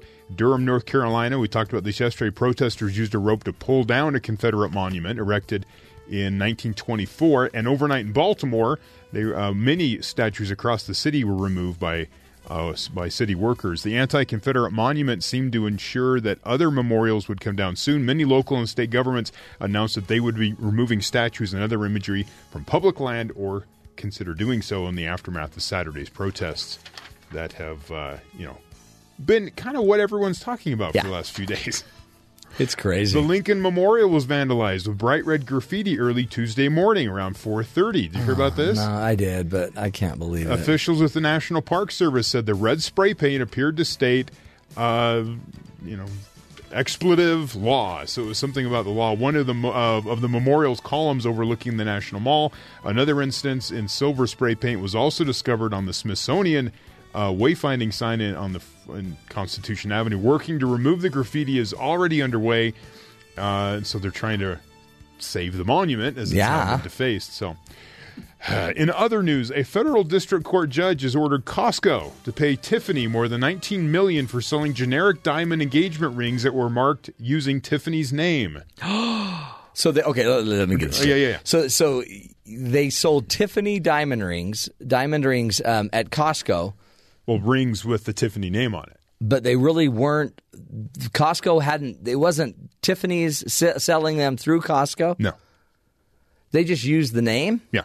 Oh well, that's a problem. Why would anybody believe that they could get Tiffany diamonds or rings? No, I bought a Rolls Costco? Royce at Costco last week. Yeah, that's not a Rolls Royce. Oh boy. Oh, it's Royce. That was a Rhodes Royce. Yeah. You know, like the Rolls. Rhodes Bacon Serve. Royce. Yeah. The rings in question had a pronged setting that Costco said is commonly known as a Tiffany setting. However, some of the display cases simply describe the rings as Tiffany instead of Tiffany setting or Tiffany style. Tiffany Trump? No, the sales lady that was selling them, her name was Tiffany. It says, "Hello, my name is Tiffany." She's a great lady. Yeah. I don't know why they're against her. The judge ruled on Monday that Tiffany is entitled to $11 million as profits for trademark infringement plus interest and $8.25 million in punitive damages, which was awarded in a jury in October. They also said Costco was permanently prohibited from using Tiffany as a standalone term when selling its products. The lawsuit was filed in actually 2013 on Valentine's Day, and they call it the equivalent of sending Costco a black rose. Yeah. Where did you get your ring? It's a Tiffany's ring. Where did you get it? Tiffany's? No, I got it at Costco. Got a rotisserie chicken, Utah, too. In Salt Lake. As much as I love Costco, I am kind of glad that somebody's pushing back, because all the stories that I've heard about Costco behind the scenes, it kind of portrays them as a bully. Really? You know, like if they'll get certain vendors in there, and they'll say, "Oh, we're going to sell it at this price. If you don't like it, then you can just take your business elsewhere." But as a vendor, I'm like, okay, but you take all the risk, right? So if I put my book in Costco, they'll say we want 1,000 of them. So you got to put 1,000 of them in there. But if they don't sell, you got to you have to take 800 of them back. So. That does feel like bullying, except there's nothing better than bullying someone over a foot-long hot dog. You can bully all day long if that hot dog only cost me $2 or a pizza. It's only $1.50. $1.50, and it comes with a soda. See, so bully. And in my personal life, I try not to judge people. Yeah. I try really hard. I fail constantly, but I try not to. Yeah, you're horrible. But when I'm walking through the register at like 10 o'clock in the morning at Costco and people are throwing down hot dogs, it's 10 o'clock in the morning. Well, I know, but that's breakfast. Or someone grabs a pizza. It's a breakfast hot dog. It's 10 o'clock, people. What are you doing? Yeah, but what if somebody starts their day at 4 in the morning? That's lunch for them. That's true. You guys start your morning very early. At 7. You started normally 2 during the week, hours but I'm to get talking there. like Saturday. It's Saturday. You're there with like 3 of your kids at 10 o'clock in the morning. And you're all eating hot dogs. Some parents have kids that wake them up at 4 in the morning. Right. That's all I'm saying. Yeah. It just seems kind of like my kids. Some people, a little early. Yeah. Nothing wrong with that. I think my kids are aware of what my one sleep-in day is, and they get together and have a little meeting together, and they say, "Okay, let's wake up Dad at 5 in the morning on his one wake." This doesn't go away. The rest of your life, everything will align the rest of your life for you never to sleep. I promise. It won't matter forever. I have been at it.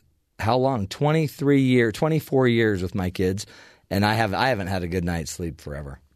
Because my son is on a camping trip, so we're like loving it. And then out of nowhere, he'll show up at 5 in the morning, even though he's supposed to be on a camping trip or whatever. Well, it started raining, so we all left early. Maybe he saw a bear. And we'll get to that story. So scary. Hey, by the way, great news for everybody. A hot bath could have similar benefits to exercise. Could. It's not a drill. It's a steamy bath. You don't need to exercise anymore. According to a new study published in the journal Temperature. Self-serving article, it sounds like. That is a hot article right there. Totally hot. Found that an hour-long soak in a hot water tub produced the same anti-inflammatory and blood sugar responses as 60 minutes of moderate physical activity. Are these the same people that tried to convince us that cold showers are good for us? Yes. Is that a problem? Now, is this soaking in the tub or actually taking the bath? No, you have to be soaking. So you soak, and then maybe if you need to actually have the cleansing property, you could stand up and take a shower. Yeah. Now, what constitutes soaking? This isn't a hygiene activity. This is to lose weight. This is to get you healthier. I just have some issues with bath. Does it help if I take like a baster and baste myself while I'm soaking? It's a good question. Only if you're in the oven. Okay. But other than that, because it seems that activities that increase heat shock, it shocks the protein. So a nice hot bath shocks your proteins, and it may help improve blood sugar control.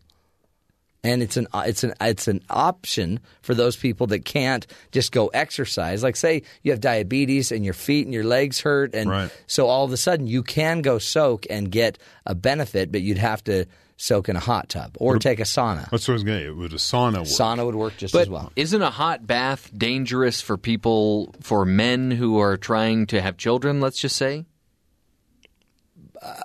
Maybe. I've heard as much. Have you? Yeah. Yeah, I didn't know we were going to go there, but sure. I think that was from Conception magazine. Yeah. Conception is it's a less popular magazine. Right. I think it's also a Christopher Nolan movie too. Conception. Anyway, it has to be for an hour long. It's equal to an hour of cycling. Well, an hour of a hot bath? You have to have an hour-long session in a 104-degree bath. You're way beyond pruny fingers at that point. Yeah, you're a raisin by then. When you go to the gym and you get in that hot tub that's at least 104 degrees, there's a sign that clearly says, don't stay in here longer than 15 minutes. No, but that's because of the bacteria. But if you're in your own gym tub. bacteria. So your own bacteria is okay. Yeah, absolutely. You got to love your own bacteria. So what do you do for an hour? Well, read a book? Netflix? You could meditate, maybe do some Netflix. Oh, alone with my own thoughts? Uh-huh. I like to. That's when I do my best writing. I always write in the bathtub. It's just a great place to do your writing. Let's get to one more story about a bear breaking into an SUV. Now, apparently, Jeff's been researching this one. Yeah, we've done stories about bears breaking into people's garages before. This bear broke into an SUV because, maybe he's got good taste. Bear broke into a sport utility vehicle in southwestern Colorado, trashed its interior, and caused it to roll out of a driveway and smash into a mailbox. Oh, boy. So usually it's those darn kids with their bats, but this time it was a bear in an SUV. Right, exactly. Try explaining that to your wife. Yeah, right, honey. It was the bear, honey, I promise. Neighbors heard the crash early Friday and called law enforcement officers in the small city of Durango. Ron Cornelius joked that he doesn't usually get up at 5 a.m. unless there is a bear driving a car down the street. The Durango Herald reports Cornelius took photographs of the car with its steering wheel pulled off and the radio pulled out of the dash. That is one tough bear. So he was trying to jack the innards of this car. Sure. So the bear's actions may have released the parking brake or put the transmission into neutral, causing the SUV to roll out of a driveway. The SUV's back window was broken. The bear was gone when authorities arrived. That naughty bear. To me, this would sound like it would be a selling point to SUV dealerships. Really? This car is so popular, even bears want to drive it. Even the local bears want to drive it. Yeah. Well, maybe. Anyway, I wanted to... you know how last time we had a bear story, there was this YouTube sensation about the bear breaking into somebody's garage. There's another YouTube video that was just put out about this very story, actually. Sleeping and snoring, startled awake by a roaring, 'cause a big bear's stealing my car, not cool. I said, big bear, stop it now.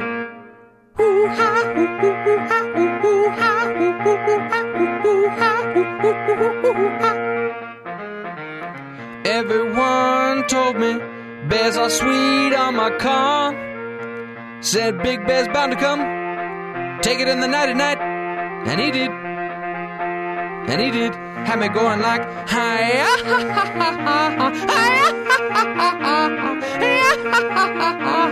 nothing I could do but yell when this band took off in my sweet SUV, which he then started trashing. And then backed up into my mailbox, just installed it. I said, no. Bear's breaking out my back window, tearing up my car. Stop it now.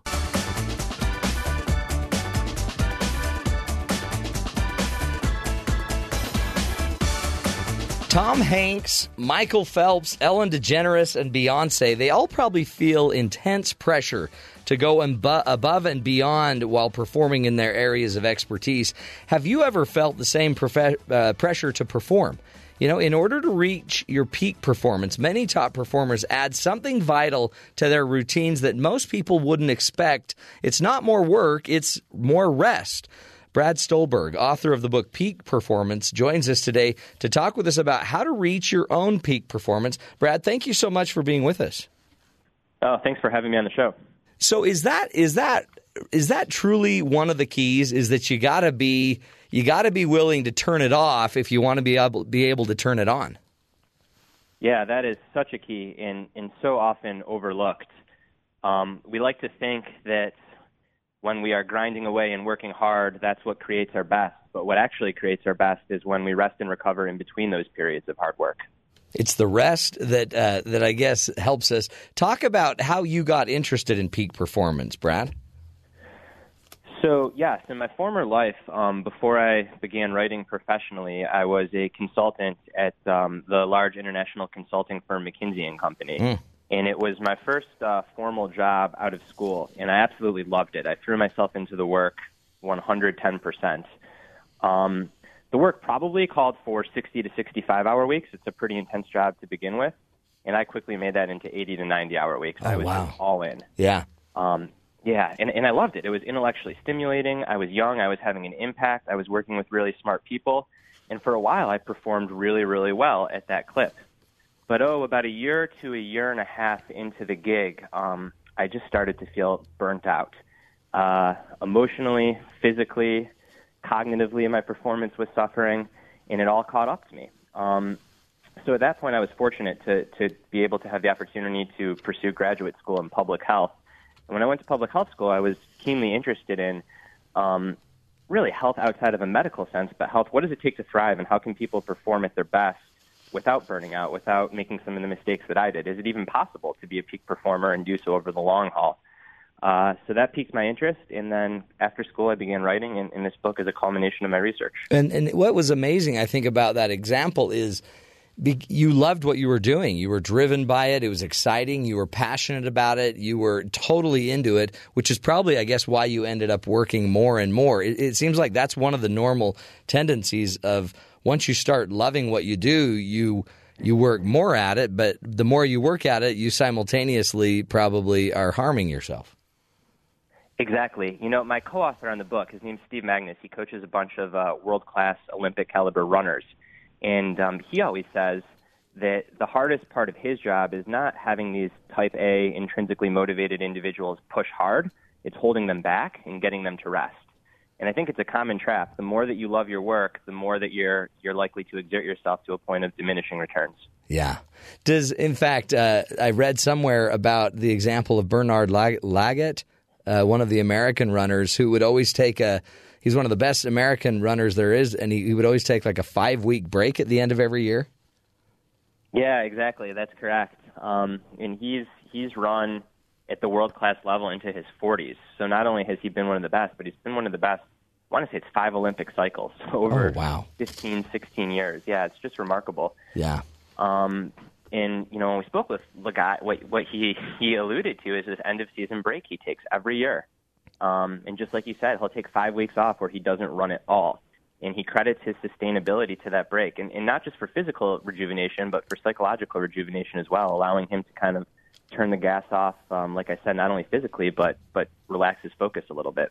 And, I mean, I guess part of that is, I mean, you get it if you're a runner because just the physical the toll it must take on your body. But I guess intellectually, mentally, we need that rest every bit as much as anybody else. Yeah, exactly. So there's a wealth of research that, like I said in the opening, although we think that we're getting smarter or learning or problem solving when we're actually deep at work, it often happens that those breakthrough in thoughts in the way that our brain retains, consolidates, and connects information, that happens when we're at rest. And I like to think of this on 3 different levels. On a micro level, it's just about taking short breaks throughout the day. I'm sure most of your listeners have had an experience where they had an aha moment or some kind of breakthrough thought while they were in the shower, or while they were commuting home from work, right, or while they were perhaps on a run or a walk. And these are all examples of micro breaks where you just allow your mind to turn off a little bit. And it's when your conscious mind, your effortful thinking mind turns off that your subconscious or your more creative mind starts to work. One of my favorite studies that I came across in researching the book showed that although we spend the vast majority of our waking hours doing effortful thinking, that is focusing on something, over 40% of our creative thoughts come during these transient periods of rest. So throughout the day, micro breaks, really, really important, conducive to problem solving and creativity. The second level I like to think about is sleep. So all the information that we're exposed to throughout the day, there's such a wealth of information. So not only the things that we worked on, but the people we met, the color of the car that we park next to in the parking lot. Our brain has so much to deal with. And it's only when we sleep that our brain, like I said, goes through all that information, makes sense of it, decides what's worth filing away, and decides how to file it away. And that all takes place while sleeping, which is, so if you're neglecting your sleep, you're neglecting your body's ability to organize your life, your experience. 100%. I think that it's such a trap that people fall into, that they think they can be more productive by sleeping less. And I came out of this book realizing that sleep is one of the most productive things that you can do. If you're not getting at least 7 hours of sleep, that's the lowest hanging fruit for so many people, not only for their performance, but for their general mental and physical health as well. Isn't that funny? And it's because, again, we have this habit, this belief that action is supreme and the key and movement. And so it's almost like we don't even look at sleep as a value add because it's not enough action. It's not enough. And we do the same thing at work. We don't think of somebody sitting there they're off in their desk meditating for 10 minutes. We wouldn't see that as valuable. We would see it as lazy. Right, and that's such a paradigm shift that I hope that listeners make, and I hope that people that read the book make, is that rest is not something that's passive. Rest is not at the expense of work. Rest is a part of the work. So rest is a very active process. The brain is in overdrive, just in a different way than we're accustomed to when we're resting. So my framing in my own life, because I'm one of those intrinsically driven OCD, type A pushers, I've started to frame rest not as separate from the work, but again, as a part of the work, and it's made it easier for me to rest when I think about it like that.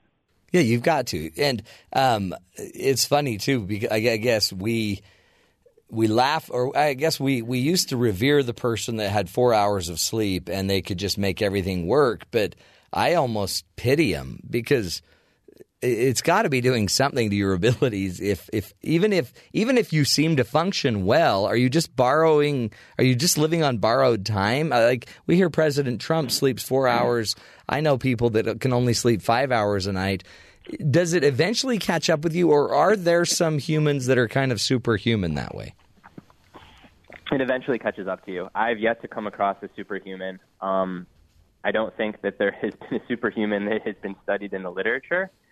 I think that you can burn really bright for a very short period of time, but kind of like what happened to me, it's just unsustainable. And, without getting political on the show, looking at President Trump, a lot of people that are onlookers on both sides of the aisle have commented that, when he tends to be a loose cannon, it comes after hours where he's up tweeting at 2 a.m. That's true. And there's a direct line between sleep and willpower. And the less you sleep, the less willpower you have. So it's not surprising. No, that's actually it's. There's got to be something going on there. We're speaking with Brad Stulberg. He is the author of the book Peak Performance, and he's also a columnist for New York and Outside magazines. And today we're doing what we can to understand how to be a better performer. In the book, you talk about kind of a a process or like a growth formula. What is the formula to peak performance? So the overarching formula is exactly what you said. It's something that in the book we call the growth equation, and that is this notion of stress plus rest equals growth. Stress plus rest equals growth. Correct. So stress is good, I guess, with rest equals growth. And so when you have stress without rest, not good, or rest without stress, not good. Exactly. And by stress, I think that we should pause for a minute. When I'm speaking of stress, and as it's applied in this growth equation in the book, not talking about stress is, maybe a conventional definition of the nerves or the angst you feel before a performance review at work, or if you're in a fight with your significant other or your child.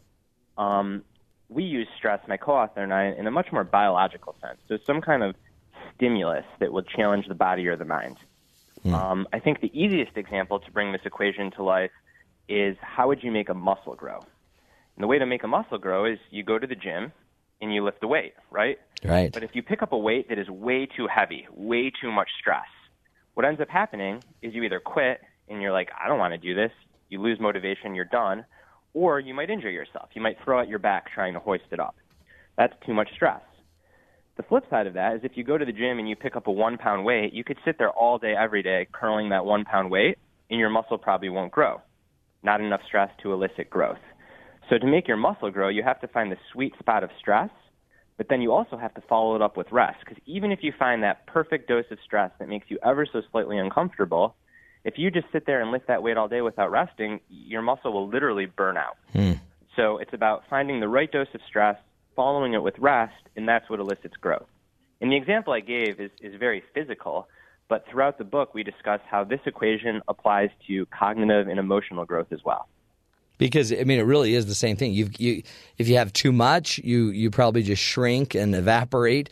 If you have too little, you don't grow, so you've got to find the happy spot. And I guess, how do you find your happy spot of stress? How do you find it personally? I love this question because it really gets into the application. So I'm glad that you asked it, right? Conceptually, everyone understands it, but how to apply it, a little bit trickier. So the way that I like to think about this is it shouldn't be something that makes you so anxious that you feel your heartbeat palpitating in your neck or that you're losing sleep at night. So if you're taking on a project at work or in your personal life, if you're thinking about having a child, maybe you're newly married, and the thought of that just makes you physiologically anxious and you're losing sleep about it, that's probably too much stress. The flip side is if you take on a project at work or you speak with your significant other about taking on something new in your relationship and it just feels almost boring, like you're going through the motions, that's probably not enough stress for growth. There you risk becoming complacent, I'd say. Yeah. So you want to find something that arouses you and excites you, and maybe you have this thought where if I did it 10 times, I could probably succeed 8 or 9, but I'm not positive if I could go 10 for 10. I really have to work hard to ensure that I'd be able to go 10 for 10, and that's the kind of good growth-promoting challenge, good growth-promoting stress. Well, and in this the book, I call it a just manageable challenge. A just manageable challenge, because this is this gets into that use stress idea. This gets into flow. That you get into this space where you need to be aroused. So if life is boring for you, you're in trouble. But if life is too arousing for you that you always want to sleep and avoid it, you're also in trouble. So there's somewhere in between. And I guess part of that is we just need to keep moving our performance up that channel, right? So when we get really good at something, we would slide down and it might become boring to us. So then we need to find a way to get it to be more challenging. Exactly. And it's funny because I'm gonna reverse my own words. I said that the application is tricky, and I think it's tricky because a lot of people, and myself included, I'm trying to practice what I preach. I think I'm getting a little bit better. We just kind of go through our days without the awareness to even realize, right, are we in that channel? But if you bring some acute awareness to your life and you pick an area of your life that you might want to grow, get better in, whatever you want to call it, and then you just ask yourself, what's the next logical step?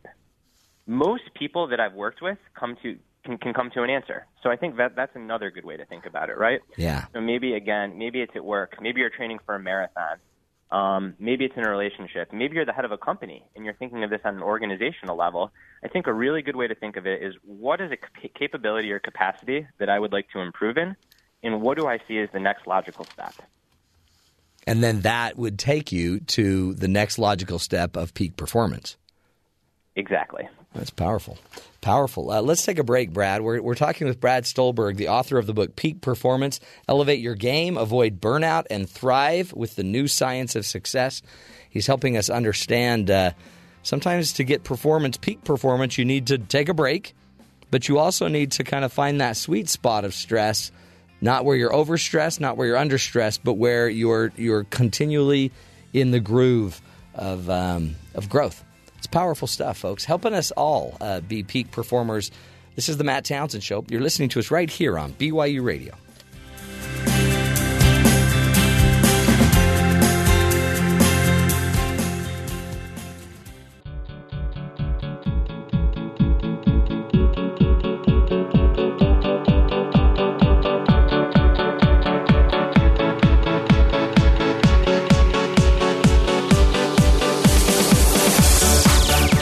We're talking peak performance, and the book Peak Performance, Elevate Your Game, Avoid Burnout, and Thrive with the New Science of Success.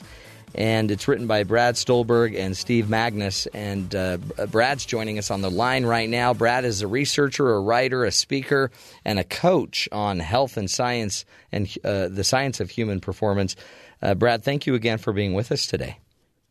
Yeah, thanks. I'm really enjoying our conversation. Me too. And you've taught us that. So all we really need to do first and foremost is identify what we want to improve, like whatever the goal is, and then ask ourselves a very subtle question, but logical question. But what's the next logical step to reach that goal?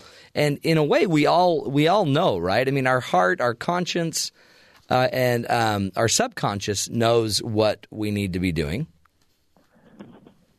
We just got to put it down. Yeah, we just got to do it, and do it in a non-reckless, smart way. Getting back to this growth equation, that when you take on that next logical goal, what we might call stress or a just manageable challenge, it's important to make sure that you're building in some periods for rest and reflection, almost like so you can absorb the work, so your body and mind can adapt to this new state in a healthy way. Is it what is it that exhausts us? Is it just the sheer number of choices that we have to make every day, like from putting our socks on to getting to work on time? Is it the number of choices that we have to make? Is it the quality of choices? Is it the depth? Is it our lack of ability to do this?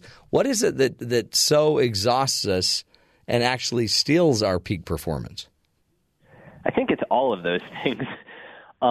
So, we live in a world where we are constantly connected.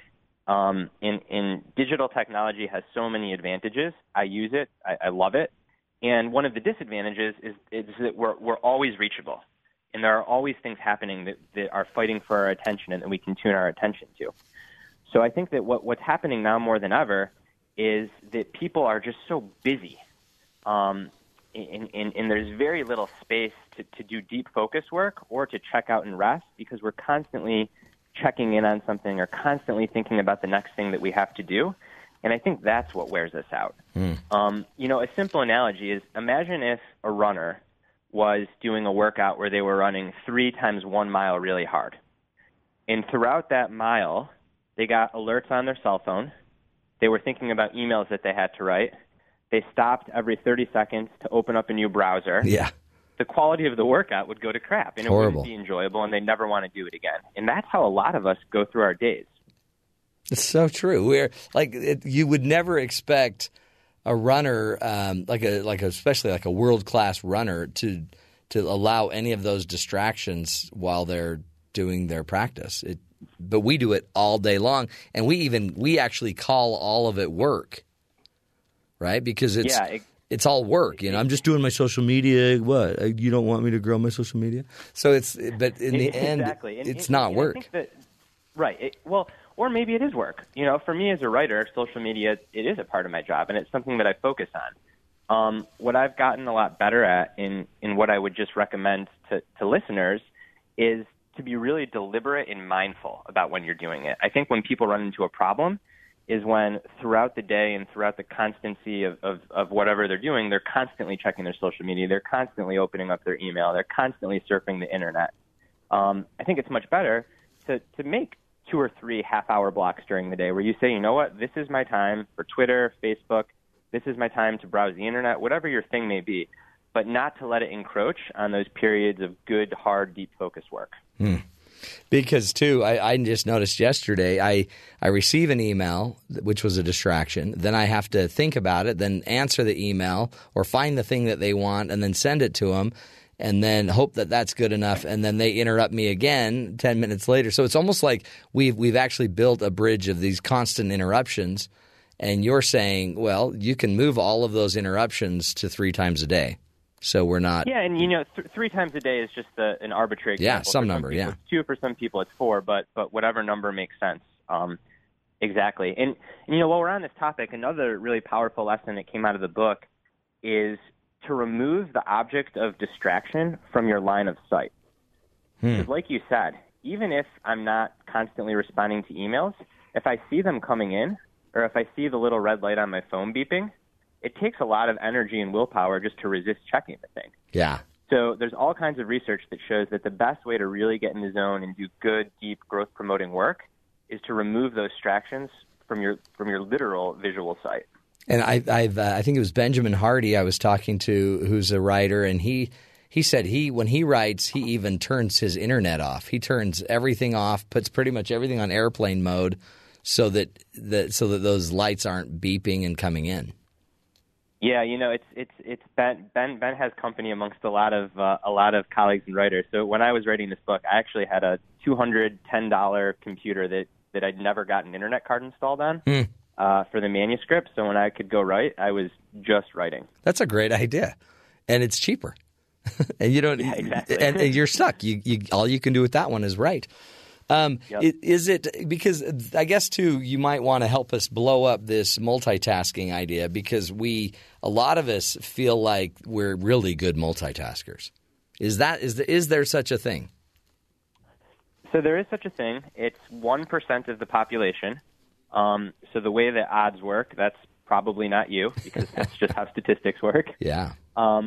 And to show that that's probably not you, some researchers at Stanford recruited individuals for a study, and the key selection criteria was that these people self-identified as great multitaskers. So these were people who firmly believed that they have mastered multitasking and described it as a real core skill that they have. And then the researchers put them in MRI machines that allowed the researchers to look at their brain activity. And what they found is that even these people that said that they're great multitaskers, when they were quote-unquote multitasking, they were actually at a millisecond level switching between 2 tasks. And as a result, the quantity and the quality of their work suffered. So they had them in a single-tasking situation, a multitasking situation. They looked at brain activity, and they looked at work output. And what they found is, again, brain activity switching. So you're kind of like that runner again, constantly checking alerts. And the quantity and the quality of their work suffered. So again, I need to be honest to the science. They did identify that 1% of the population can multitask effectively, but even amongst people that think that they can, they tend not to be able to. Yeah, 80% of the population thinks they can, but only 1% of actual self-selected multitaskers could. That's interesting. Exactly. That is fascinating. And so really what we're doing is we're just monotasking at a very rapid rate. Yes. And in doing so, you actually just decrease your success, your effectiveness. Right, because you have all these switching costs per se. It's so true. Like if you're constantly switching between tasks, it takes some time and mental energy to switch between doing 2 things. Wow. Again, another myth that we've got to blow up, that we've got to get out of our heads. Brad, the book's a wonderful thing. Talk about what's the one thing we can do. I always like to ask at the end of the interview, what's the one thing that each and every one of us could do today that would have a dramatic impact on our ability to get peak performance? So I'm going to come back to a core – it's a great question. Thank you. I'm going to come back to a core theme that we discussed. And I think the one thing that listeners can do today is bring some awareness to your life identify an area in which you want to improve, grow, get better, and just ask yourself, what's the next logical step? What's a just manageable challenge that'll make me ever so slightly uncomfortable, but I think I can succeed, but I know I'm really going to have to put my all into it, and set up a plan to take on that challenge. And then attack that plan. Brad, we appreciate you. Great stuff. Brad Stulberg's his name. The book is Peak Performance, Elevate Your Game, Avoid Burnout, and Thrive with the New Science of Success. And really become aware and then ask yourself, identify your goal, and ask yourself, what's the one thing? You already know you should be doing it. What's the one logical thing that you should be doing? And then get on it. Get on it. This isn't brain surgery. It's just your performance. It's creating a better life for you, for everyone around you. And that is the goal of the Matt Townsend Show, is to help you be the good in the world. We will continue the journey in just a few minutes. This is the Matt Townsend Show right here on Sirius XM 143 BYU Radio.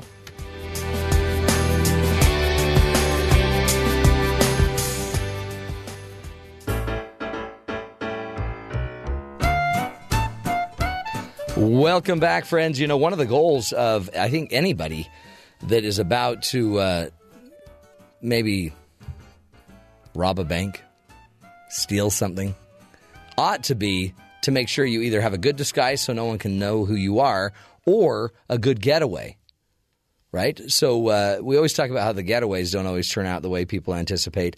But apparently this our next story, the guy didn't think it through very well. Well, or did he? Because it's a burglar that tries to disguise himself as the son. Yeah. The son, not like the child. That would the S-U-N. Seems like it would be difficult to pull off. So there's this 51-year-old who's accused of stealing a towel, then trying to disguise himself as the son, as you said. And this is in Northwest Florida. Drakenberg, his name is Eric Drakenberg. He allegedly entered a private home in Walton County, Florida, and proceeded to steal a towel. And did unlawfully deprive the owner of the use of the towel. When deputies were investigating the incident, Drakenberg was disguising himself as the son with the intent to obstruct the due execution of law. The report does not specify how Drakenberg attempted to pull off such a deception. Additionally, it is unclear whether or not the man was trying to pass as the actual son or as a copy of a publication, such as the Sun Sentinel, magazine. Yeah, the Sun, which might be referred to as the Sun.